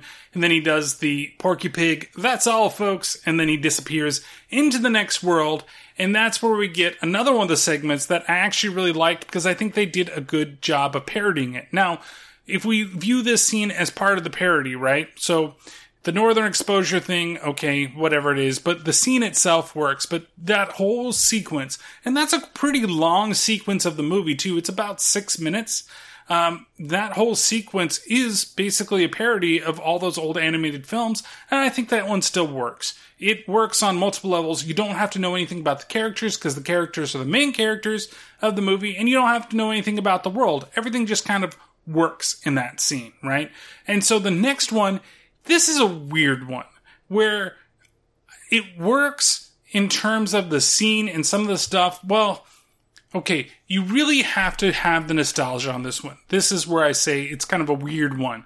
A lot of people will know what Wayne's World is, right? Maybe it's enough in the culture. The movies were really good, really funny. It's something that parents will probably show their kids at some point and really get them into it and get them into the nostalgia. But who knows? Who knows what it is that could really be a grabber for people for this scene. I enjoyed the scene because I loved Wayne's World when it was on Saturday Night Live, and I loved the movies. If you did, you'd like it too, because it actually was portrayed very well. And we'll get into a second, but the big piece of trivia on this one is that I saw that popped up, because I always wondered, was this Mike Meyer and Dana Carvey? It's not. Okay? Now, the guy that does Dana Carvey does, I think, an applicable job. Like, that guy does a really, really good job of being Garth. I think he's got the voice down. He's got the motions down. I think the other guy that's got the motions down and kind of like the little bit of laugh, he's not the best Mike Meyer impersonator in the world. He's not the best Wayne. In fact, it's Dwayne. But originally, this was offered as a cameo to both Mike Myers and to Dana Carvey to do these characters in here and to be that. And in fact, in Wayne's World 2, one of the characters calls Wayne Dwayne in reference to this movie. So that's really a little bit of trivia that you got there. And they would have done it, but they were filming the very first Wayne's World when they did the scene. So let's go ahead and take a trip down to Dwayne's Underworld. But first, let's go ahead and look at some other channels that shows that are probably some of my favorite in the film as well. I've lost the feeling in my arm. All of a sudden, I can't see anything. Sundays at 8. Different strokes. It's my three sons of bitches. Where'd he go? Dwayne's Underworld. Dwayne's Underworld. It's party time! It's Welcome to Dwayne's Underworld, oh father of lies. I'm your excrement host, Dwayne, and with me as always is my only slightly decaying co-host, Garth. Whifto! Whifto! Party eternally, Garth. Party eternally, Dwayne. Okay, all right. Now, today we have a special guest for you. A man who can't even sell plumbing supplies. Like no one uses a toilet, right? Mr. Roy Nabel. Salutations, oh mighty failure. Okay, now, Mr. Nabel, before we get started, would you mind telling me what you see on this card? I worship satin. Excrement. All right. Now, I understand you're here searching for your lovely wife, Helen. Oh, yeah.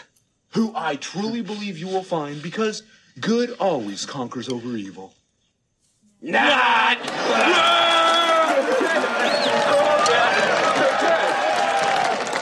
Now, therefore, in order to assist you in your efforts, we have located a photograph of your wife to show our viewers. Hey, where did that come from? She's a vixen, Mr. K. That was a big tentpole. Lady Naval, we salute you. Sweet! Whoa, and your daughter's pom-poms, they're delectable too, man. You creeps! Uh-oh. Extreme close-up on Mr. Naval. So the skit works pretty much. But again, that skit is basically like, it only works if you know that really, really well, right? So that little parody, I think those, like I said, I think those two guys do a pretty good job. I think the jokes are a little bit on the nose when it comes to like the whole theme, you know, especially, but when he goes excrement, like, I really like that for some reason. Not because it's shit, but because just, like, they chose the words correctly, like, to go with it, and they did, like, you know, the swing, and it's a little bit maybe overplayed, maybe even at that point, but I feel like it's still really funny, and it's pretty well done. But again, if you don't have a reference point to Wayne's World, maybe it's not as funny, and it's just like, this is kind of annoying, to be honest with you. And if you never really were one to watch it and never really got it, you'd be like, this is kind of annoying. Now, the other two parodies, pretty good, but again, I think both of them kind of lend them to the, you know, you really have to know what it is. Like the first one being Different Strokes. If you don't know, that one's completely a play on the word, you know, and you don't necessarily have to know the show because they're not doing anything with the show, right? It's just about different types of strokes. That's fucking hilarious. Honestly, to me, every time I see it, I'd laugh. And even when I'm listening to this, I laughed out loud that was the one again. So if you don't have a reference point to that, you don't really need one. So I give that one a point. That being good parody, right? It's not really parody. It's more just like a play on words for what they've got. Now, the other one, unless you really knew the show, again, they're not really doing anything. It's more of just the title. So both of these two, Different Strokes and My Three Sons of Bitches, you really don't need to know what the original shows were, right? Because they're not actually doing any type of parody or anything like that. It's literally just My Three Sons of Bitches, and then it goes into Dwayne's Underworld. So I'll give those two a pass. I'll put them in the good category for this one, and I would give them each a point. Right. So far we've had about 4, maybe 5 points, as opposed to maybe about 3 that really don't really work for this time period. If you're watching it now versus watching it back then, you know, it's weird to say the least on the thing, but it looks like it's pretty positive for the movie in general. So the whole thing, too, with the extreme close-up, that's where he hits him in the head with the camera. He does it twice, and then he does extreme close-up with the hot iron poker, and then that's one that misses. It gets the ropes, allows him to escape, and then he runs upstairs to go into the next world, which is a little bit of a noir type of world, where he now has an inner monologue. I'm black and white. Hello? Testing? Roy Nabel, private dick. Well, better than being a public dick. Okay, I'm in some old movie. Must be on cable. I've been watching these things my whole life. I should know what to do. Be like Bogart. Yeah, I said like in the Maltese Falcon. I'm on a case. I gotta find Helen. Gotta find the clues. Gotta find out how to use this thing. Mr. Nabel, you've dropped your gun again. I know! So it's kind of cool that they're using all different sorts of different worlds for them to jump in all different styles. You know, I kind of liked this one. I'm not saying the best. Actually, the cartoon one's probably my favorite one, but I really like the way that they did this one and how they match the tone for each one. Like, it does take a lot, and I can kind of understand why they wanted to get Tim Burton to do this one, because honestly, I would have really loved to see how he would transform each of these different worlds as they went into each different type of picture. But he opted to go with Batman, and I'm also cool with that because I love Batman Returns, and I know that's someone's favorite Batman movie out there. And this also feels like that person's world as well. Like the whole world of the Maltese Falcon, Humphrey Bogart, and Casablanca, and all that fun stuff. So it's just kind of cool the way that they made the transition. I like how he's fumbling around. He's like, I should know how to do these things, right? And he has the gun and he's fumbling with it. He doesn't know where to put it. Like, he has the holster, and all you have to do is just wrap the holster around or wear it like a pair of like suspenders, and there you go. But instead, he opts to put it in his pants, and the gun falls all the way through his pants without shooting his dick, which, can I tell you how glad I am to watch a movie where nobody does anything to anybody in the dick? I've been on a fucking roll with these movies, and this is the first one where I can honestly say right now there is nothing that happens to anybody in the dick so far in this movie, and it's great, because I was really worried that he was going to shoot himself in the fucking dick, and you just don't shoot people in the fucking dick, but I digress from there. So it cuts over again, and now we're over there in the Hellvision, war room that they've got, and they're watching him, and basically they've only got 2 people left, but Spike's in trouble if he can't get the whole thing going. Plus, we get a couple more shows to watch on Hell TV. Sir, great news. Your new class of recruits, we've taken possession of all of them except 2, sir. Oh, I know that, you postulating putz. They've just been lucky, that's all. Have they? You know, the strain of your job must be tremendous. You ever think about taking a vacation? Just kicking back, letting someone else take the burden off your shoulders for a while. Someone else? You? Well, I'm flattered that you'd even think I could fill your shoes. But I'm ready to try, sir. And now, get in shape with the exercises. Come on, people. Let's get in shape. Come on. Make it burn. Feel it burn. Good, Doreen. Okay, everybody. Head spins. With me. Ready, go. Very good. Very nice. I like it. Okay, that's good. Cool down. Shake it out. Okay. Now vomit. Hey kids, now there's a new beer just for you. It's got no alcohol, but it'll make you act just like your dad. Now give me another one, babe. That's my boy. Yogi Beer, you'll be just like your dad. Okay, I really want these commercials to exist. Okay, so I don't know about that last product though. Okay, so these 2 parodies, how do they fare for what it is? They're not really parodies, these are more jokes. Like, they play on words, right? Yogi Bear, Yogi Beer, and the exercises. I would definitely just put these two into the realm of, if you find it funny, it's funny. If you don't, you don't. The Exorcist, this is a little more of a visual gag that's going on here, because the guy explodes into flames and she turns the head. You know, it's making fun of The Exorcist in terms of the movie, if you know what it is, but if you don't, it's just kind of funny, right? You know what exorcism is, but instead of being an exorcism, this is The Exorcist. And it's really just... If you get it, you get it. If you think it's funny, you think it's funny. The Yogi beer commercial is fucking hilarious. I don't care. That whole thing, like, you drink the beer. It's non-alcoholic beer so that you can act just like your dad. He's wearing the wife beater just like his dad is. He's got the cut-up jeans. He looks like he's been working a 9-to-5 job that he fucking hates. He's already starting to fucking bald as a little kid. But his mom's there barefoot in the kitchen. And this one's funny too. This is the other goof that I found. And I think this is just more of a censorship ADR type thing, that they wanted to keep it in the PG realm because the kid... So when he says, "Get me another one, babe," he doesn't mouth babe. He obviously mouths bitch. Like, "Give me another one, bitch." Like, that's when he's like, "There's my son," after he says it. And I feel like that would have been 20 times funnier. It's still funny. "Give me another one, babe." You know, but it's funny because it should have been the other word, and it obviously was.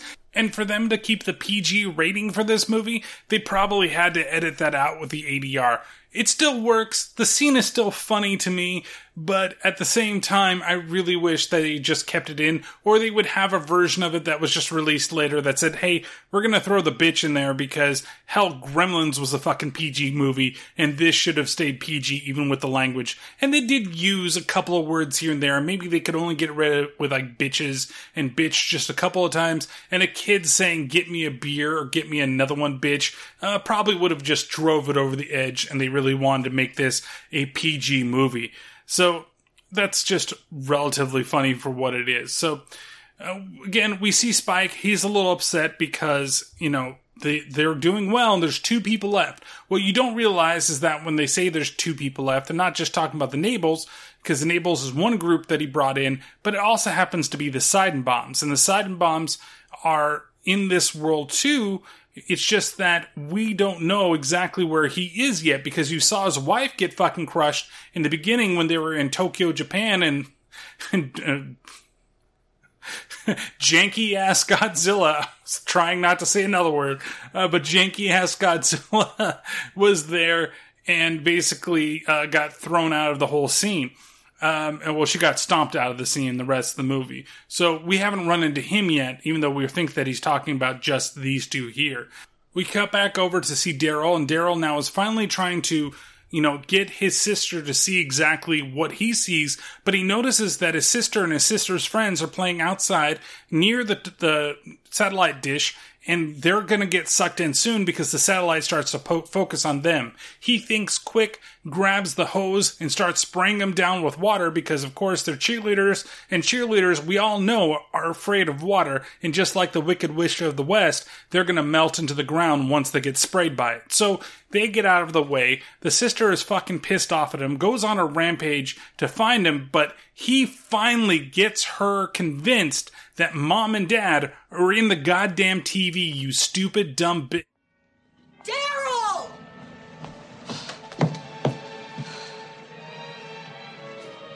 Your pizza topping! Wait! Mom and Dad are here. They're home?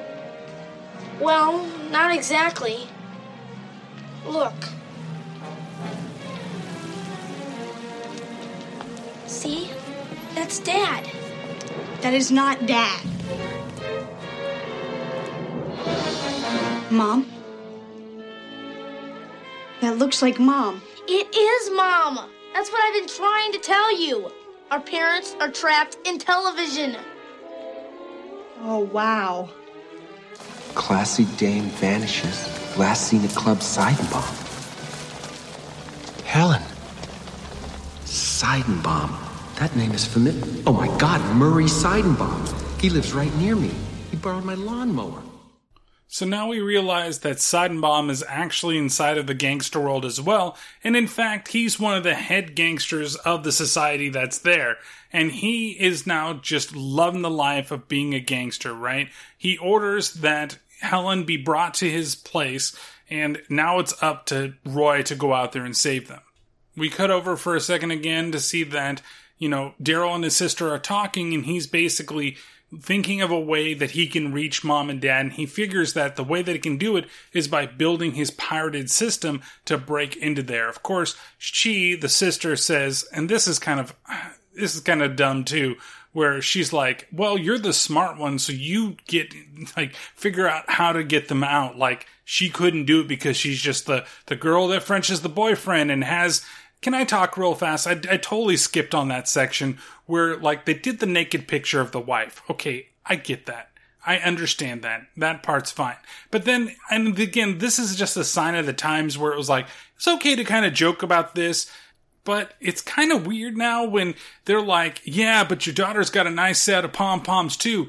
I don't know how old the daughter is supposed to be in this, but she looks like she's 15 maybe 16, but she's still really young, and I get it. They're undead, they're in the overworld, and maybe I'm thinking too much about it, but it's a little bit too much for me, to be completely honest with you, and yeah, I could be going a little too far, and it could just be a sign of the times now, but back then, especially, I wouldn't have fucking cared, right? And probably at that time, I thought, yeah, she's really fucking cute, because she would have been around my age too, and I would be totally down. It's like when I say that, Christina Ricci's fucking hot, and she was hot back when I thought she was in the Addams Family when she was playing Wednesday. If I said that now, and I was talking about her now, you'd be thinking about me being really fucking weird, but it was for me at that time, and that's where my obsession with her came from. Right? It came from that time.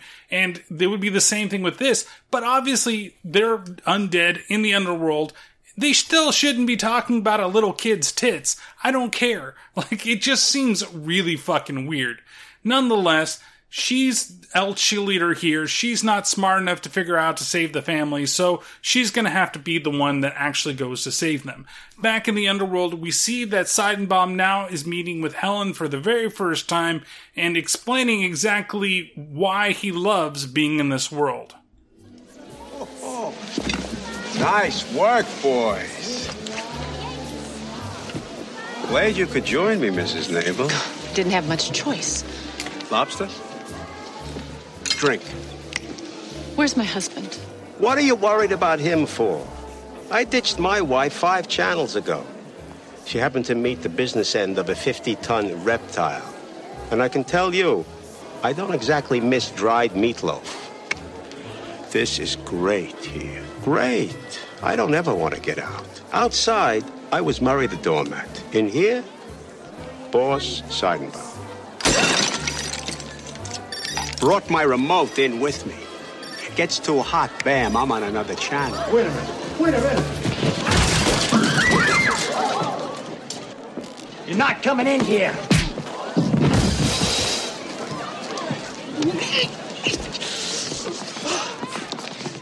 Well, look who showed up. What did you do with my... Hello, Roy. Helen, you're all right. You look terrific. Oh, really? Hey, Seidenbaum, I'm taking over your business. And this is why you never let yourself be the mob boss in a gangster movie. Ever. Even though it's kind of like this weird kind of noir world. And it's funny because he has the Maltese Falcon in his hand and he breaks it open and that's where he gets the remote that he needs and he shows her. And it's relatively smart that he managed to bring it with him and that he realized that was what allows him to just change the channels. He doesn't have to stay in one world. He can just go where the fuck he wants. And hey, that's great for him, except for when he's unexpectedly ambushed by a rival gang and gets shot the fuck to death.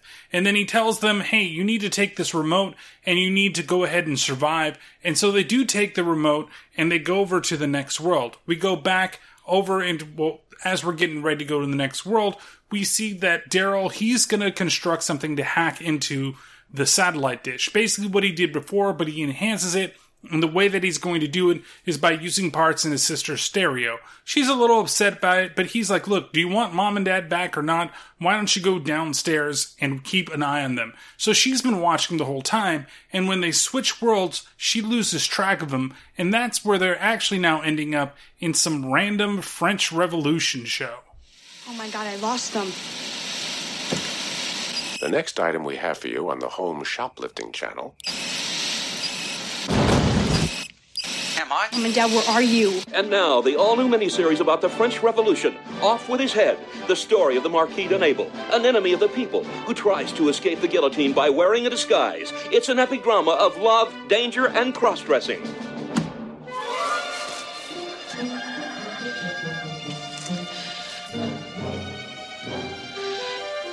Right. You have boobs. Oh, they're not mine.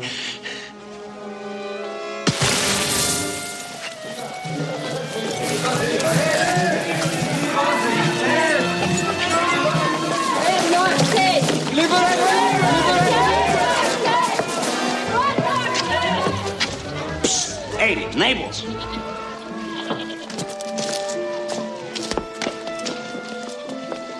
Nice disguise. Crowley? Interesting concept, diagonal boobs. Could you fix that thing? Thought the wolves got you. Yeah? Let me tell you something about wolves. Vicious? Absolutely, goes without saying. But not that bright. While those dumb bunnies were fighting over a couple of my appendages, I managed to escape. Liberté, citizen, vive la France! Power to the people! So the first thing on that part of that clip, they talk about the Home Shoplifting Network, and that happens to be Channel 666, which I think is relatively funny and is a pretty good play on that, but it's weird at the same time, because what would you think the high-end channels of this would be? It would be like those QVCs and home shopping networks and things like that. Usually back in the day, the higher the channel was, the more infomercial it was, because they just put all of that crap towards the back, and if somebody really wanted to watch it, they could. They just had to go out there and find it. Basically, here's a space for it.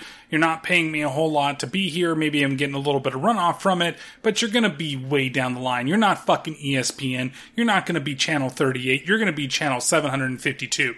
And that's just the way that is. And I think it's still kind of that way today. They just give them a random high channel that they don't have to pay much for to be on the TV.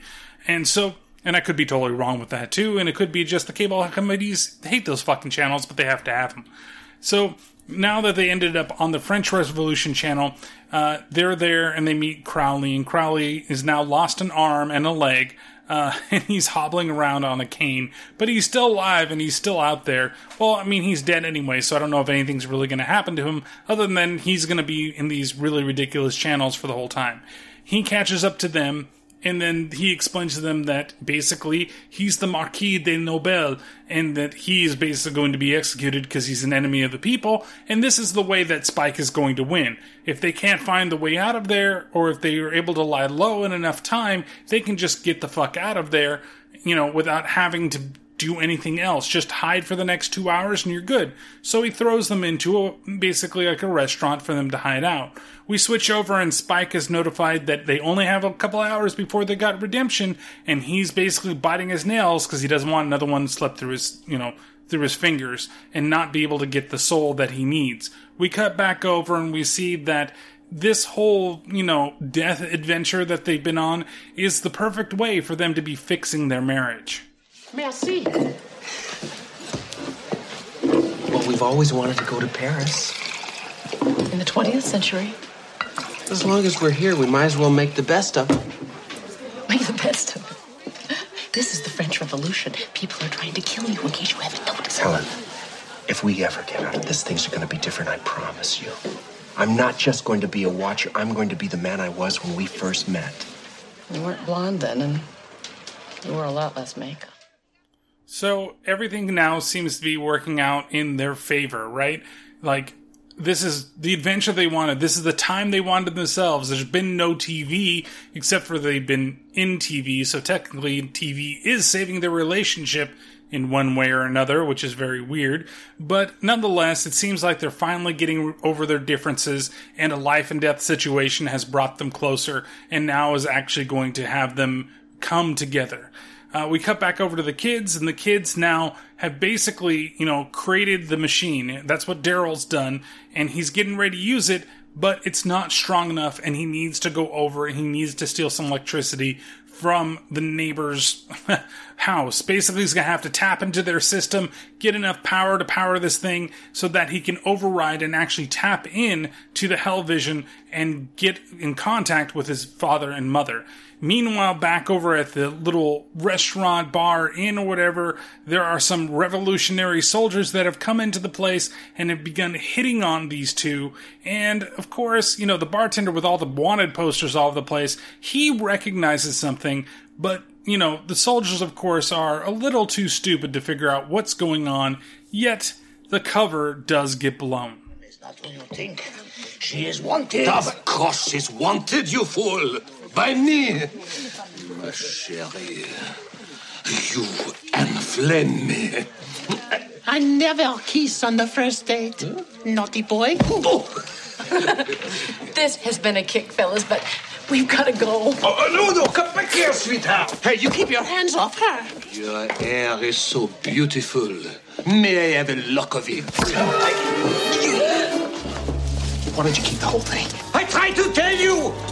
It's the Marquis de Nable, enemy of the people. I knew that. Marquis de Nable, the guillotine awaits. I would have given you chocolates. Aw, I want chocolates. You could have given those to me. You mean I have to, cross-dress in order to be able to get my chocolate fix? That kind of sucks. Well, I do look good in red. Huh. Well, nonetheless, it's just kind of a weird scene only because of all the background noise. You can hear it in there. I know they put a bunch of that in, but there's people, it's not like peas and carrots, peas and carrots, peas and carrots, like people randomly talking in the background, but it's weird, right? It's basically just these weird, almost like sexual noises, like somebody's having an orgasm or somebody saw a small penis in the background. That's tiny. Okay, so he gets arrested. We see that the kid now, Daryl, he's crawling over into the area where the Rottweiler is, and he's now somehow broken into the electricity box that's on the side of the house. It's ridiculous. There's no type of lock. He just easily pops it open. He's able to connect the positive and the negative to the line, and he's able to sap a bunch of power from the house. This is the worst fucking security that you could ever have, and the dog is just there. He manages to get past the dog for a second, but then after he's done it, the dog stops him. And that's where we get kind of the running timeline of, will they save them? Will they not? And really, this feels like this should be the last part of the movie. But honestly, at this point, we're actually at the end of the second act. And the end of the second act, it ends with, will he get out of the TV in time? Looks like Spike's gonna make his quota after all. Sorry, Mrs. Nable.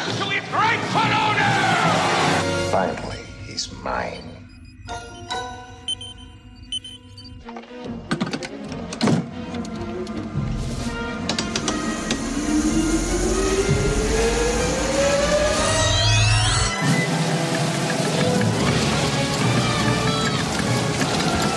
How come he dresses like a woman?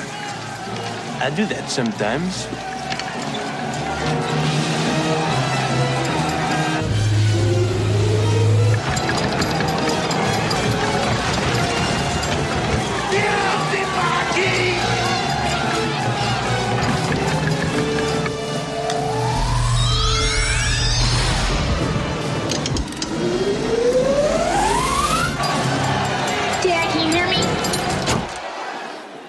Daryl?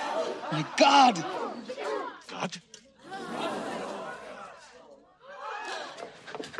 Yes! It's God! Right, God? Tell the infidels to release him. What's an infidel? I don't know. Just tell him to release him. Go ahead, tell him. Release the Marquis. You heard him. Get me out of this. What's happening? Who's messing with my programming? You, the weenie in black. You, dork. The one at the wheel. Yeah, you. Release him. I am the voice of...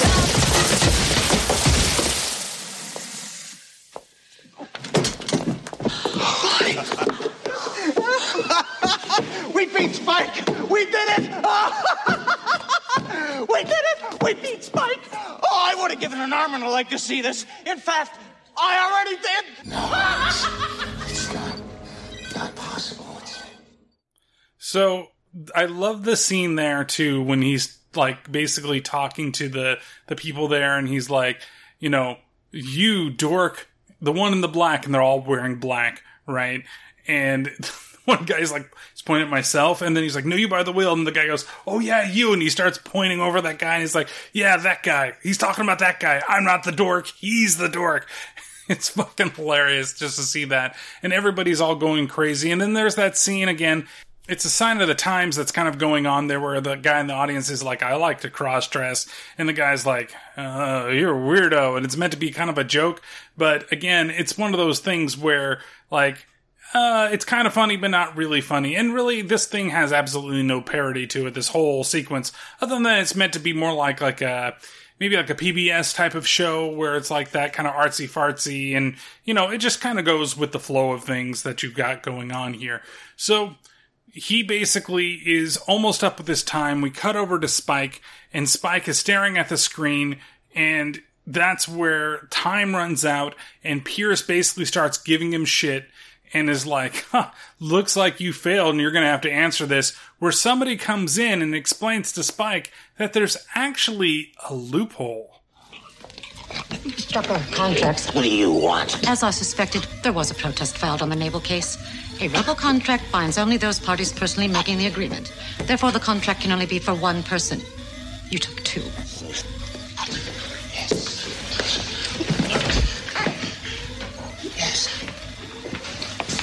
Yes.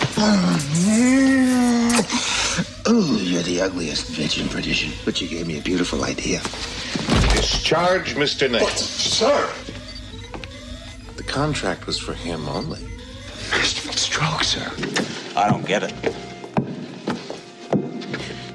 They should have zapped you two home by now. You heard me. Discharge, Mr. Knight. So he's going to send Roy home, but he doesn't have to send home Helen.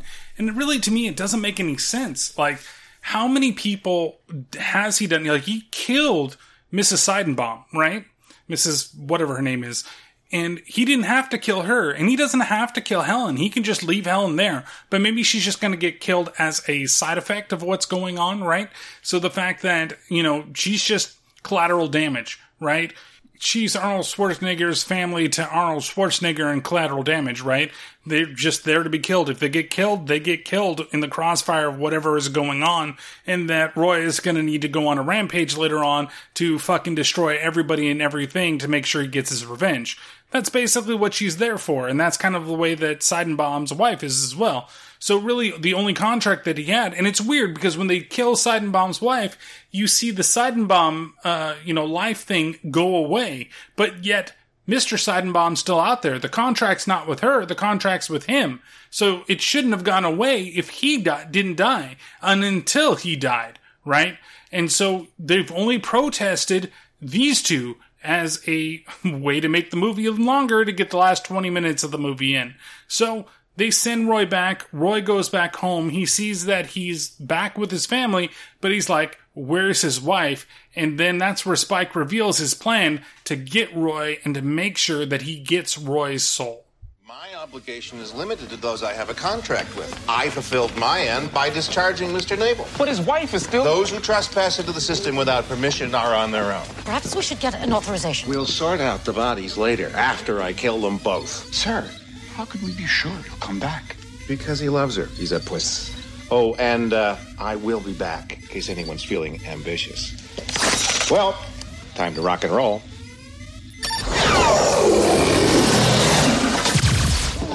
Crowley! Quite a radical weight loss plan you've been on.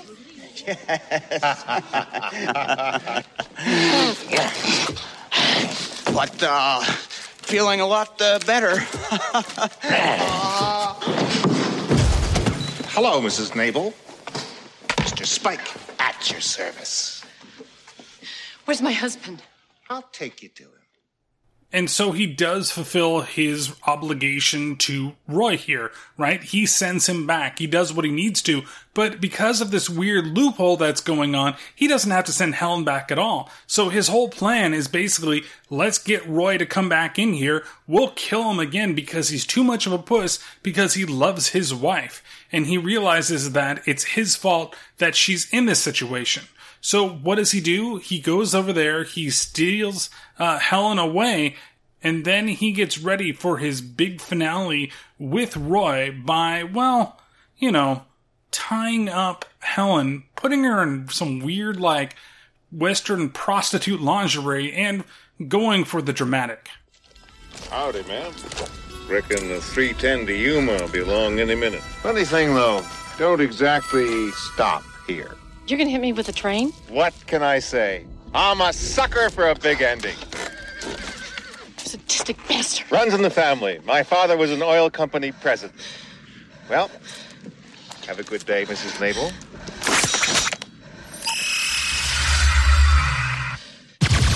This just in. Helen Nabel has been kidnapped and taken to Channel 1. We take you there live. Roy, I don't know where you are, but get your butt back here! Unfortunately, her gutless failure of a husband won't lift a finger to save her. Isn't that right, Roy? No.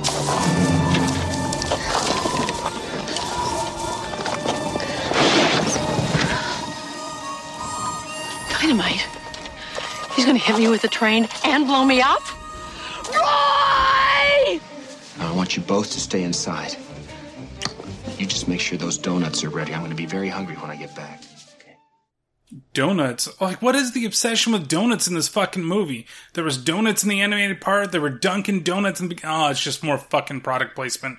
Makes you think about it. Oh, I better go get some Dunkin' Donuts after I'm fucking done with this. Those nasty-ass fucking... Okay, I'm gonna stop. I don't need to go through another fucking rant about Dunkin' Donuts and their nasty fucking French crullers, and it ruins every fucking donut that they have. Just go get a good donut. Just go get one. Okay? Makes me want to go get fucking donuts, but not Dunkin' fucking... Okay, I need to stop. Anyway, so she's tied up, she's going to be blown up, and she's going to be run over by a train. So she'll be hit by the train, then instantly fucking vaporized once the train fucking hits the dynamite, and then blows up the train. So I guess you're going to kill a bunch of people on the train, too. And it's just... Okay, good. It's a big flair for dramatic. And so Roy, he's going to go back in. He grabs his remote, he points it at the satellite dish, and he sends them back to where they're going. And basically, he's dressed up now like Clint Eastwood, and he's getting ready to take on Sheriff Spike in one last final showdown. So it's guns at high noon in this little western town, and they both meet up, and he's ready to fire on him. And of course, because we saw it over there in the Maltese Falconess section, he can't handle a gun worth a rat's ass. And Spike, he's able to take his gun out really fast and shoot him and basically knock him down. There's also that joke that they always do in a lot of different westerns where the guys that basically build the coffins for everybody are measuring up the guy that's going to lose. And they measure up him, and it does bring a chuckle to me. I don't know why. I always find that type of thing really funny, and it's still funny here. So he shoots, knocks down poor Nabel here, and then he realizes that he didn't kill him because he accidentally shot his remote. And they struggle, and as they get, to fighting on the ground, it ends up changing the channel and sends him into another world that I'm sure that somebody else will really enjoy. Captain, the ship has found itself in an orbit around hell. The underworld is hailing us. I know you. Greetings, Captain Roy. Our remotes are synchronized, so wherever you go, I go. Enjoy the attack. Lieutenant? Captain? Get us out of here! Ooh!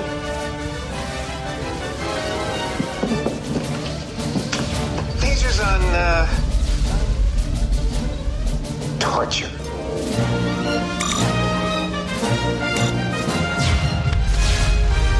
Holy Shatner! And just to show you how effective our passive restraint system really is, watch this demonstration at 110 miles an hour. where our driver dummy has the benefit of both a seatbelt and an airbag, while the other dummy has neither one. Neither one? So, out of parodies, and as far as parodies go with these two, the first one holds a little better than the second one. The second one is just kind of a crash test dummy type of thing, but if you remember the old crash test dummy commercials they used to do for, I forgot what the line of cars was, that's basically kind of what it's mocking, but you don't necessarily have to know that for that to have any type of weight. It's just the fact that he's going to be basically a crash test dummy, and, you know, he's probably not going to survive because he doesn't have the airbag or the seatbelt. He's the other dummy from those. It's kind of like one of those old PSAs where they used to tell you to wear your fucking seatbelt, and then we're going to show you what happens to the person that doesn't have their fucking seatbelt on. The other one, of course, is Star Trek. And they do a pretty good job of mimicking the music. It's not exactly it, but it does a good enough job to give you that feeling that you're in the next generation. And it's really ridiculous to see. And even though he says, "Holy Shatner," he's dressed up as Jean-Luc Picard. Like, he's got the bald head and everything like that. And it's really pretty goddamn funny to see John Ritter dressed up like that. But not as funny as seeing Jeffrey Jones dressed up as though he was Worf. And he also is dressed up as Data at the same time. It's really, really funny. It's well done. I think that's one of the better little parodies that they do as far as like one of the little short things. And even when they show him on the screen, he's kind of dressed up like Whoopi Goldberg's character. And not necessarily like a Romulan or something else. It's really weird. I don't know why they chose that outfit, but that's the one they decided to go with. And it's funny because everything's kind of like shaking around, and it's relatively well done. And I think that anybody that nowadays, like, Star Trek is so well built into our, you know, like, subconscious as a culture, as well as like Star Wars is, that I feel like those two kind of mix together. So they managed to get out of that one. He managed to get the remote also done before he, you know, crashes into the wall, and that's where they go to the last place, which is the medieval setting, and basically Jeffrey Jones has got a fencing blade, and he's attacking Roy over there, who has absolutely nothing. As the kids are watching and making sure that everything is, you know, okay with their dad, they notice that he doesn't have a weapon at all, so Daryl picks up a sword from the wall, and then just throws it into the, you know, the satellite dish, so that way Roy can get back and basically fight back against Spike. So they have their little fencing match, and eventually he knocks, just like in the beginning of the movie when he first got the, you know, Spike got the fencing blade and basically was saying, "Hey, do you fence? Do you kill people?" And then knocks the remote from his hands and flops it over to him. Roy does the same thing. He knocks it out of Spike's hand, but he doesn't manage to like throw it up in the air to where he can catch it. He just knocks it to the ground so it slides over. So they go over there and grab it, and they start changing channels. And that's when they end up in a Salt and Peppa music video. This is the worst part of the movie. I get it. It's meant to be relatively funny because he's meant to be the awkward white guy doing the dancing, can't quite keep up with everything, and they're doing a Salt and Pepper, but it's so long. It's like 3 or 4 minutes of this goddamn music video, and it's definitely there for just fucking padding. And to basically advertise Salt and Peppa, which you could have picked a better song. You know, it's "Start me up, you gotta stop me up, start me up, you gotta stop me up." But they end up basically doing a whole, like, weird cat and mouse game of trying to get the remote. Either dancers have it or it gets knocked on the floor, and they're, you know, Roy's trying to get it. It is funny to see Spike as a DJ with records that are basically deadly and cut into pieces of the scenery, which that's pretty good. But eventually they get to the point where it's knocked to Salt and Peppa, and then I think that it's Peppa. I'm not sure. It could be Salt. I don't remember which one's which. But I feel like it's Peppa that does get the remote, and Salt's like, "No, don't give it to Spike. You know to give it over to Roy." And that's where Roy finally gets his victory over Spike. Wait. Okay. You got the remote, you win. But how about, I'm just pitching here, how about you and me working together? We could come up with some dynamite programming. Chairman would love it. Knock him off his hooves. We'd be number one. Of course, we are the only one, but wait a minute. You don't get it, do you? Without me, you don't get out of here. Sorry, Spike. You're canceled.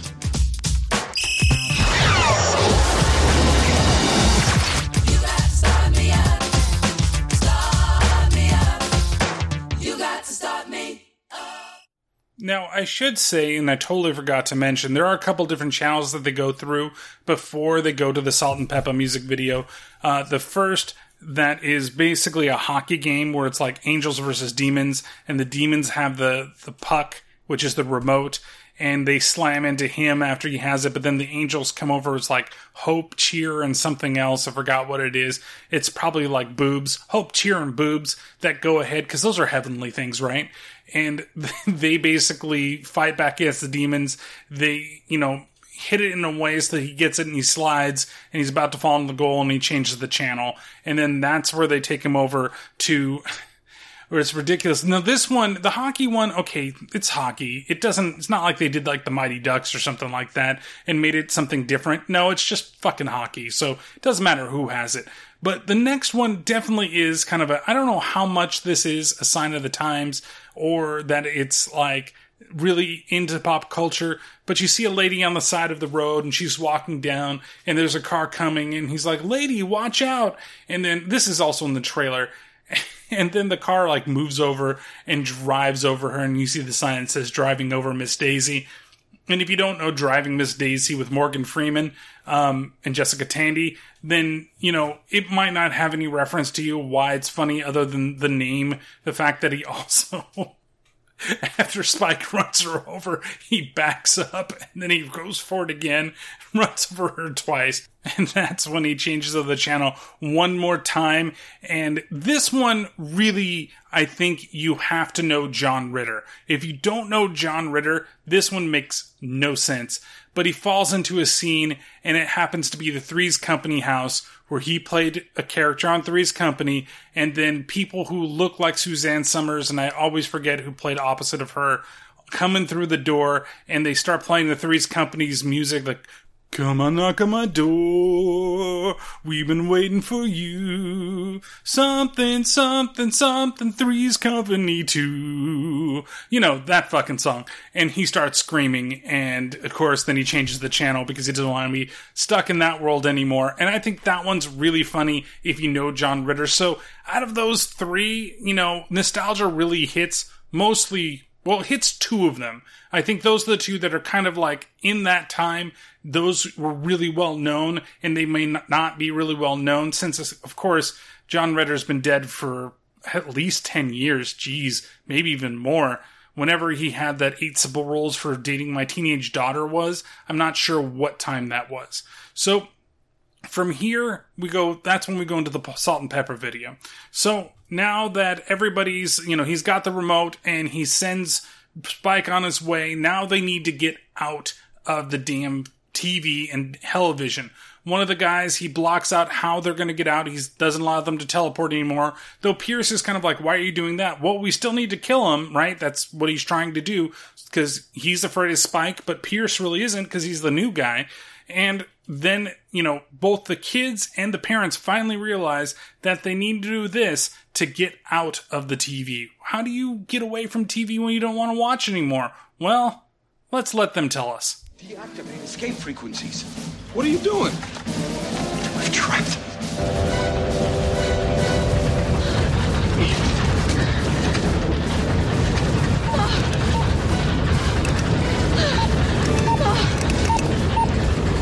It's not working. Turn it off. Turn it off.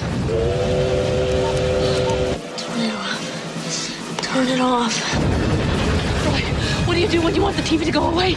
You turn it off!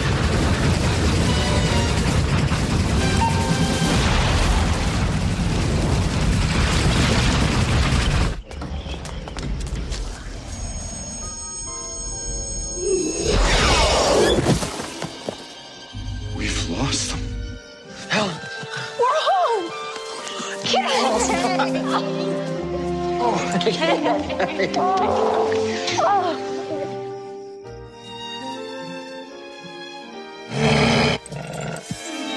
Whoever left the gate open is grounded for a week.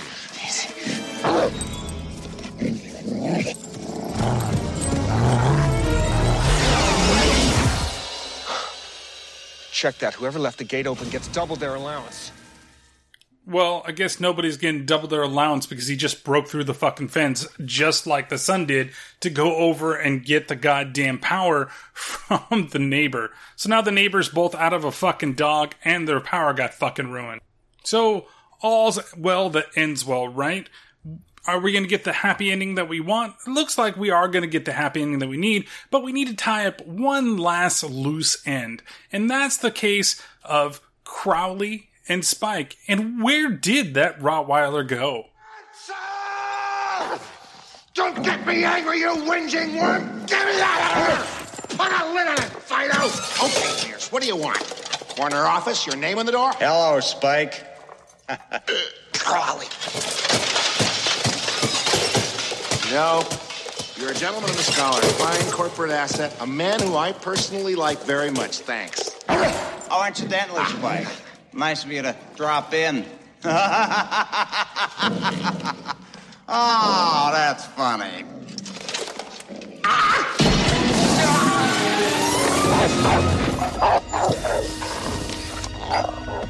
I'll get his parking space.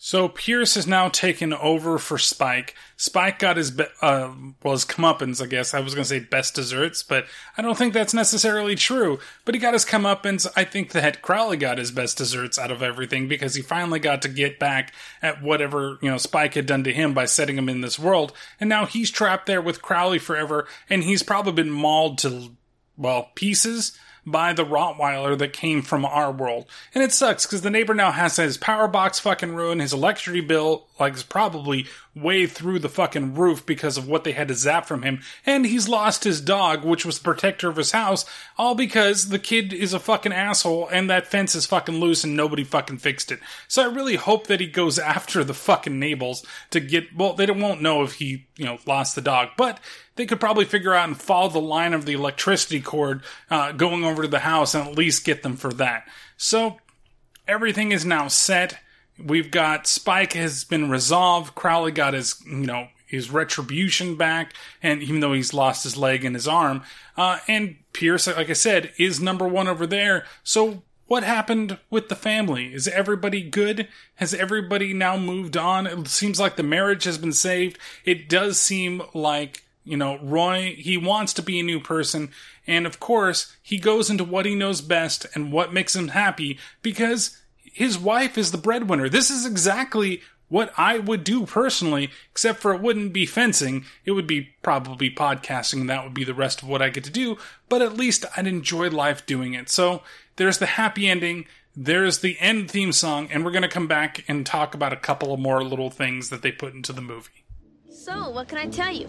My parents got back together. The only TV my dad watches is 60 Minutes. And he started a new job. I guess you could call us a pretty normal family. That's if anything is ever normal. Who on earth taught you that? I saw it on TV somewhere. Some old movie. Take my advice, kiddo. Don't watch too much TV. It can get you into trouble. Okay, fencers, class dismissed.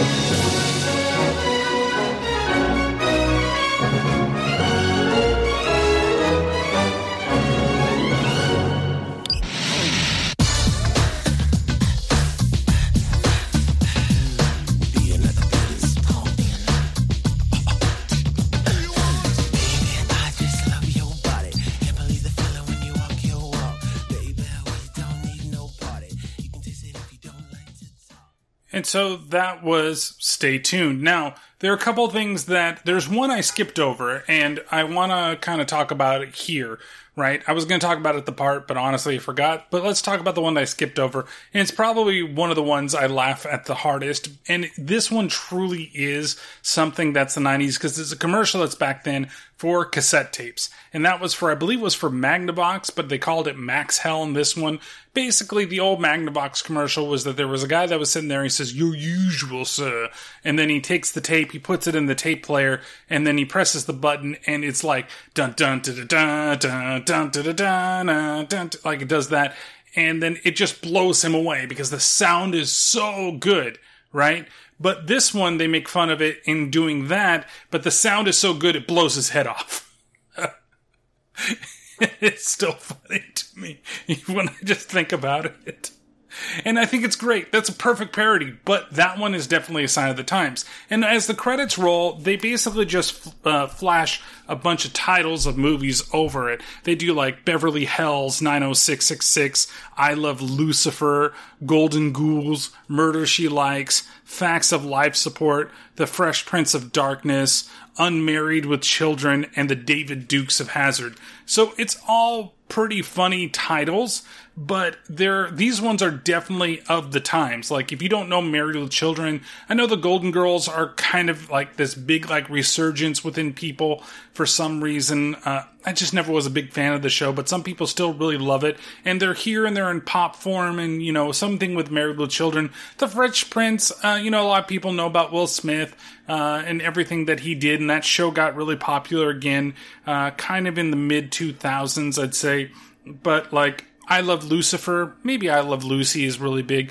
Beverly Hills 90210, you know, they tried the reboot, but I don't know, people. Murder She Likes, Murder She Wrote, The Facts of Life. Not many people know that, and that's kind of they're just changing a word here, so they're not like total parody, but they're just meant to make fun, to have other shows that they could do. It would have been cool if during the credits they'd actually shown like clips from the shows. I think that would have been cooler than just showing the names. This is our fall lineup, and this is what we're going to put on. You know, it's still funny, but I feel like they could have gone the extra mile. So overall, the moral of the movie is, you know, don't let your life, like, experience life and don't just let it go to TV. It's kind of what I feel like. Don't watch too much TV. It's kind of what they're trying to say, you know, like, you can always be better than you are. Like, at least that was the moral journey for Roy, right? It took him getting sucked into TV to basically learn this fact that he is better than he thinks he is, and that he just needed a shot of, you know, energy into his life, and this life and death situation that he was put in was pretty much that shot that he needed to get him motivated once again, and he realized how much he loves fencing, and fencing is just the way that, you know, he's kind of living his life now, because his wife is a senior product manager of the vitamin company. And honestly, again, it's not her fame that is the problem. He was just stuck in life. That's it.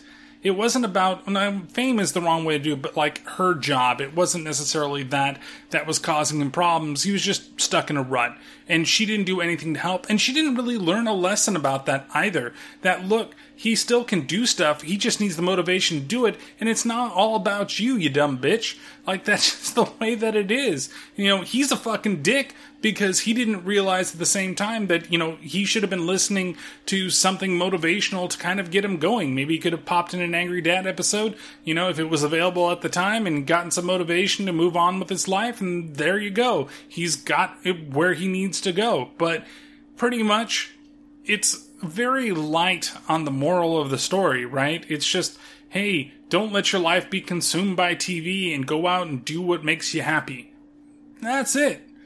Okay, but it's more about, like, the whole veil of parody for everything, right? And this is where I feel like the movie is going to be, your mileage may vary.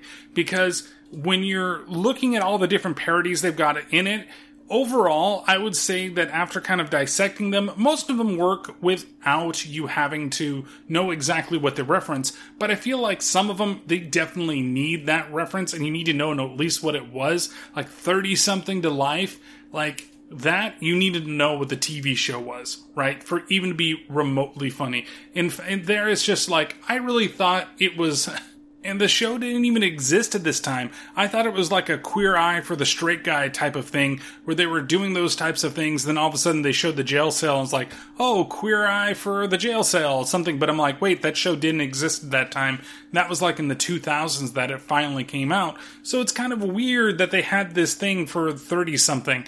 And, you know, even for me, I don't really have a big reference for the show, so that one kind of falls flat. I think overall, you have to have some type of relation to the stuff that they're talking about at this specific time for it to truly be really, really funny. So that's why I feel your mileage is going to vary when it comes to this film. So what am I going to give this film in trying to look through, not through the nostalgia eyes of what everything's going on. I have to look through the time period for me, though, because I feel that really affected how much of this I enjoyed. And for me, this movie holds up. I think it's still funny. I think that the bits are still funny. I wish some of these TV shows actually existed. Some of the jokes, which might be subtle, like the different strokes, they're really good. And I really like the way the characters play themselves. I like Eugene Levy. I like Jeffrey Jones and the way they play Spike. He's not in it a whole lot. I can get rid of Pierce. We don't necessarily need that character there. And, Helen and Roy are played pretty well as well. It makes me miss John Ritter, like I said earlier. So the gore, it's 1 out of 5. There's really nothing there. There's a missing finger. Somebody gets shot. Heads come off. But it's not really super gory. And I don't know why, but in 92, this fits the PG model. Even though nowadays this would be PG-13 with it.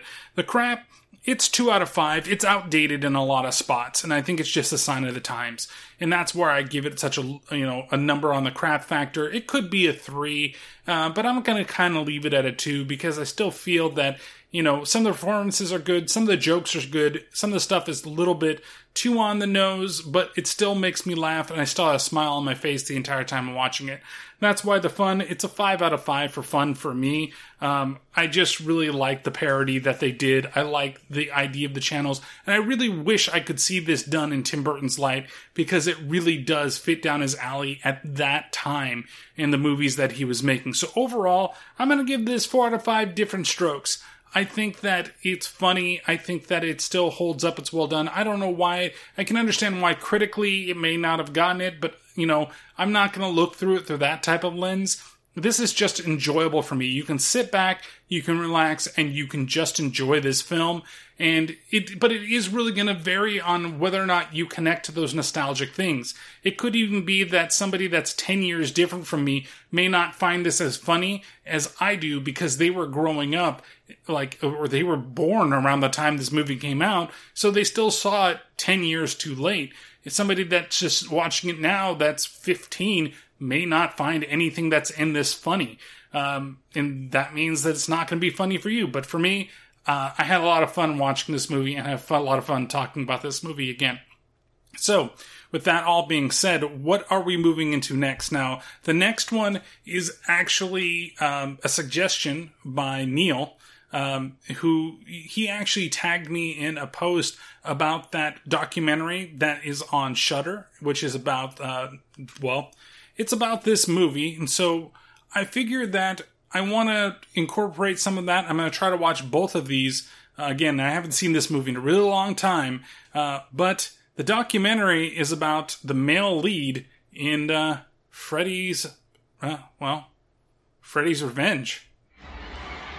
Someone is coming back to Elm Street. He is not friendly.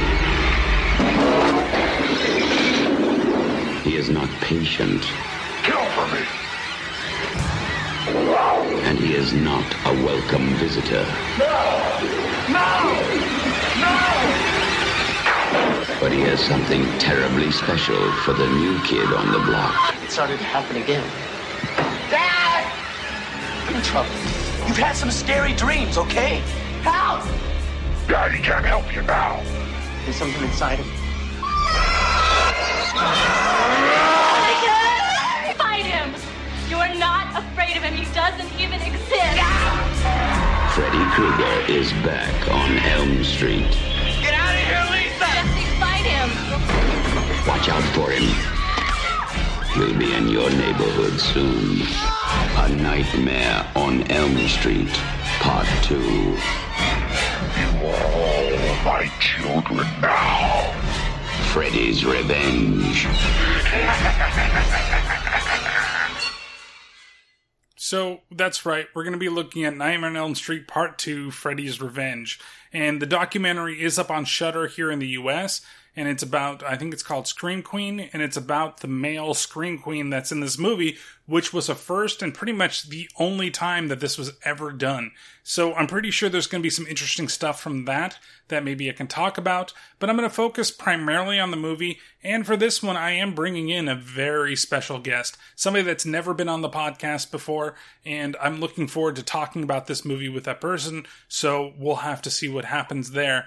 and we'll make sure that we get it recorded and all done in time to record or released for its normal schedule. If there's any delays, I'll let you know, because there is a time difference that we'll work through, but don't worry, it'll still be done. And I'm looking very much to doing this movie, because it's been forever since I felt like I saw this movie, and I'm going to be honest, I didn't quite care much for it the first time that I saw it. Maybe that's why I've never seen it again.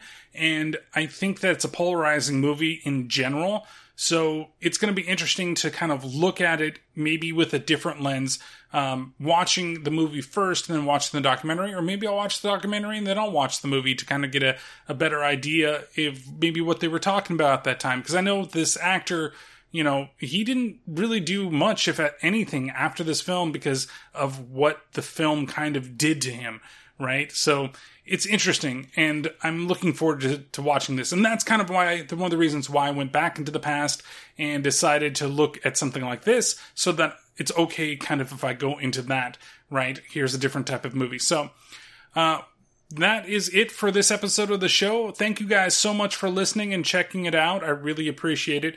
Don't forget to follow the SIP Network out there on all the platforms.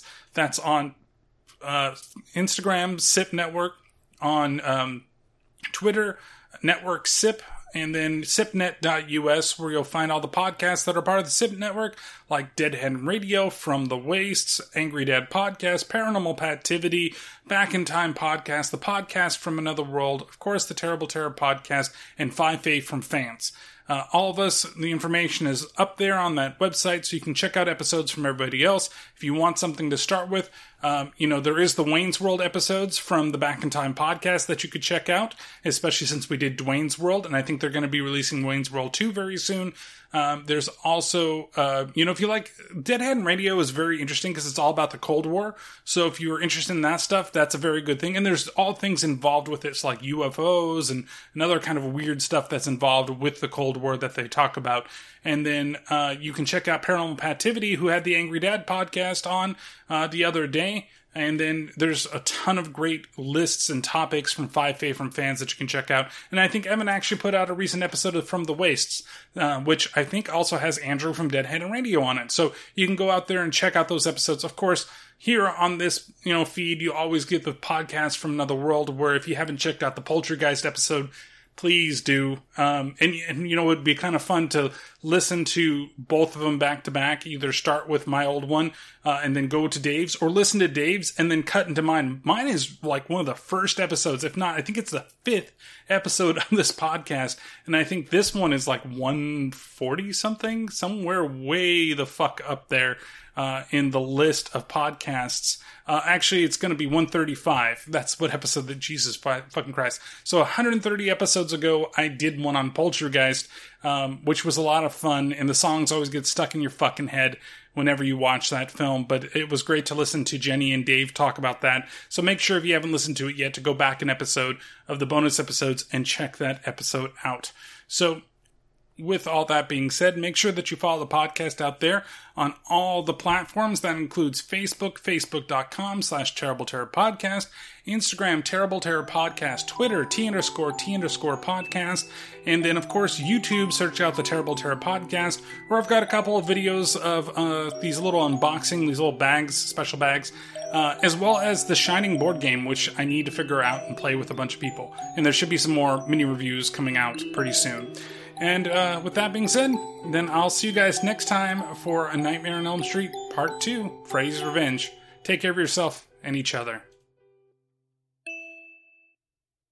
Lucky Land Casino, asking people, what's the weirdest place you've gotten lucky? Lucky? In line at the deli, I guess? Aha, in my dentist's office. More than once, actually. Do I have to say? Yes, you do. In the car before my kids' PTA meeting. Really? Yes. Excuse me, what's the weirdest place you've gotten lucky? I never win and tell. Well, there you have it. You can get lucky anywhere, playing at LuckyLandSlots.com. Play for free right now. Are you feeling lucky? No purchase necessary. Void where prohibited by law. 18+. Terms and conditions apply. See website for details.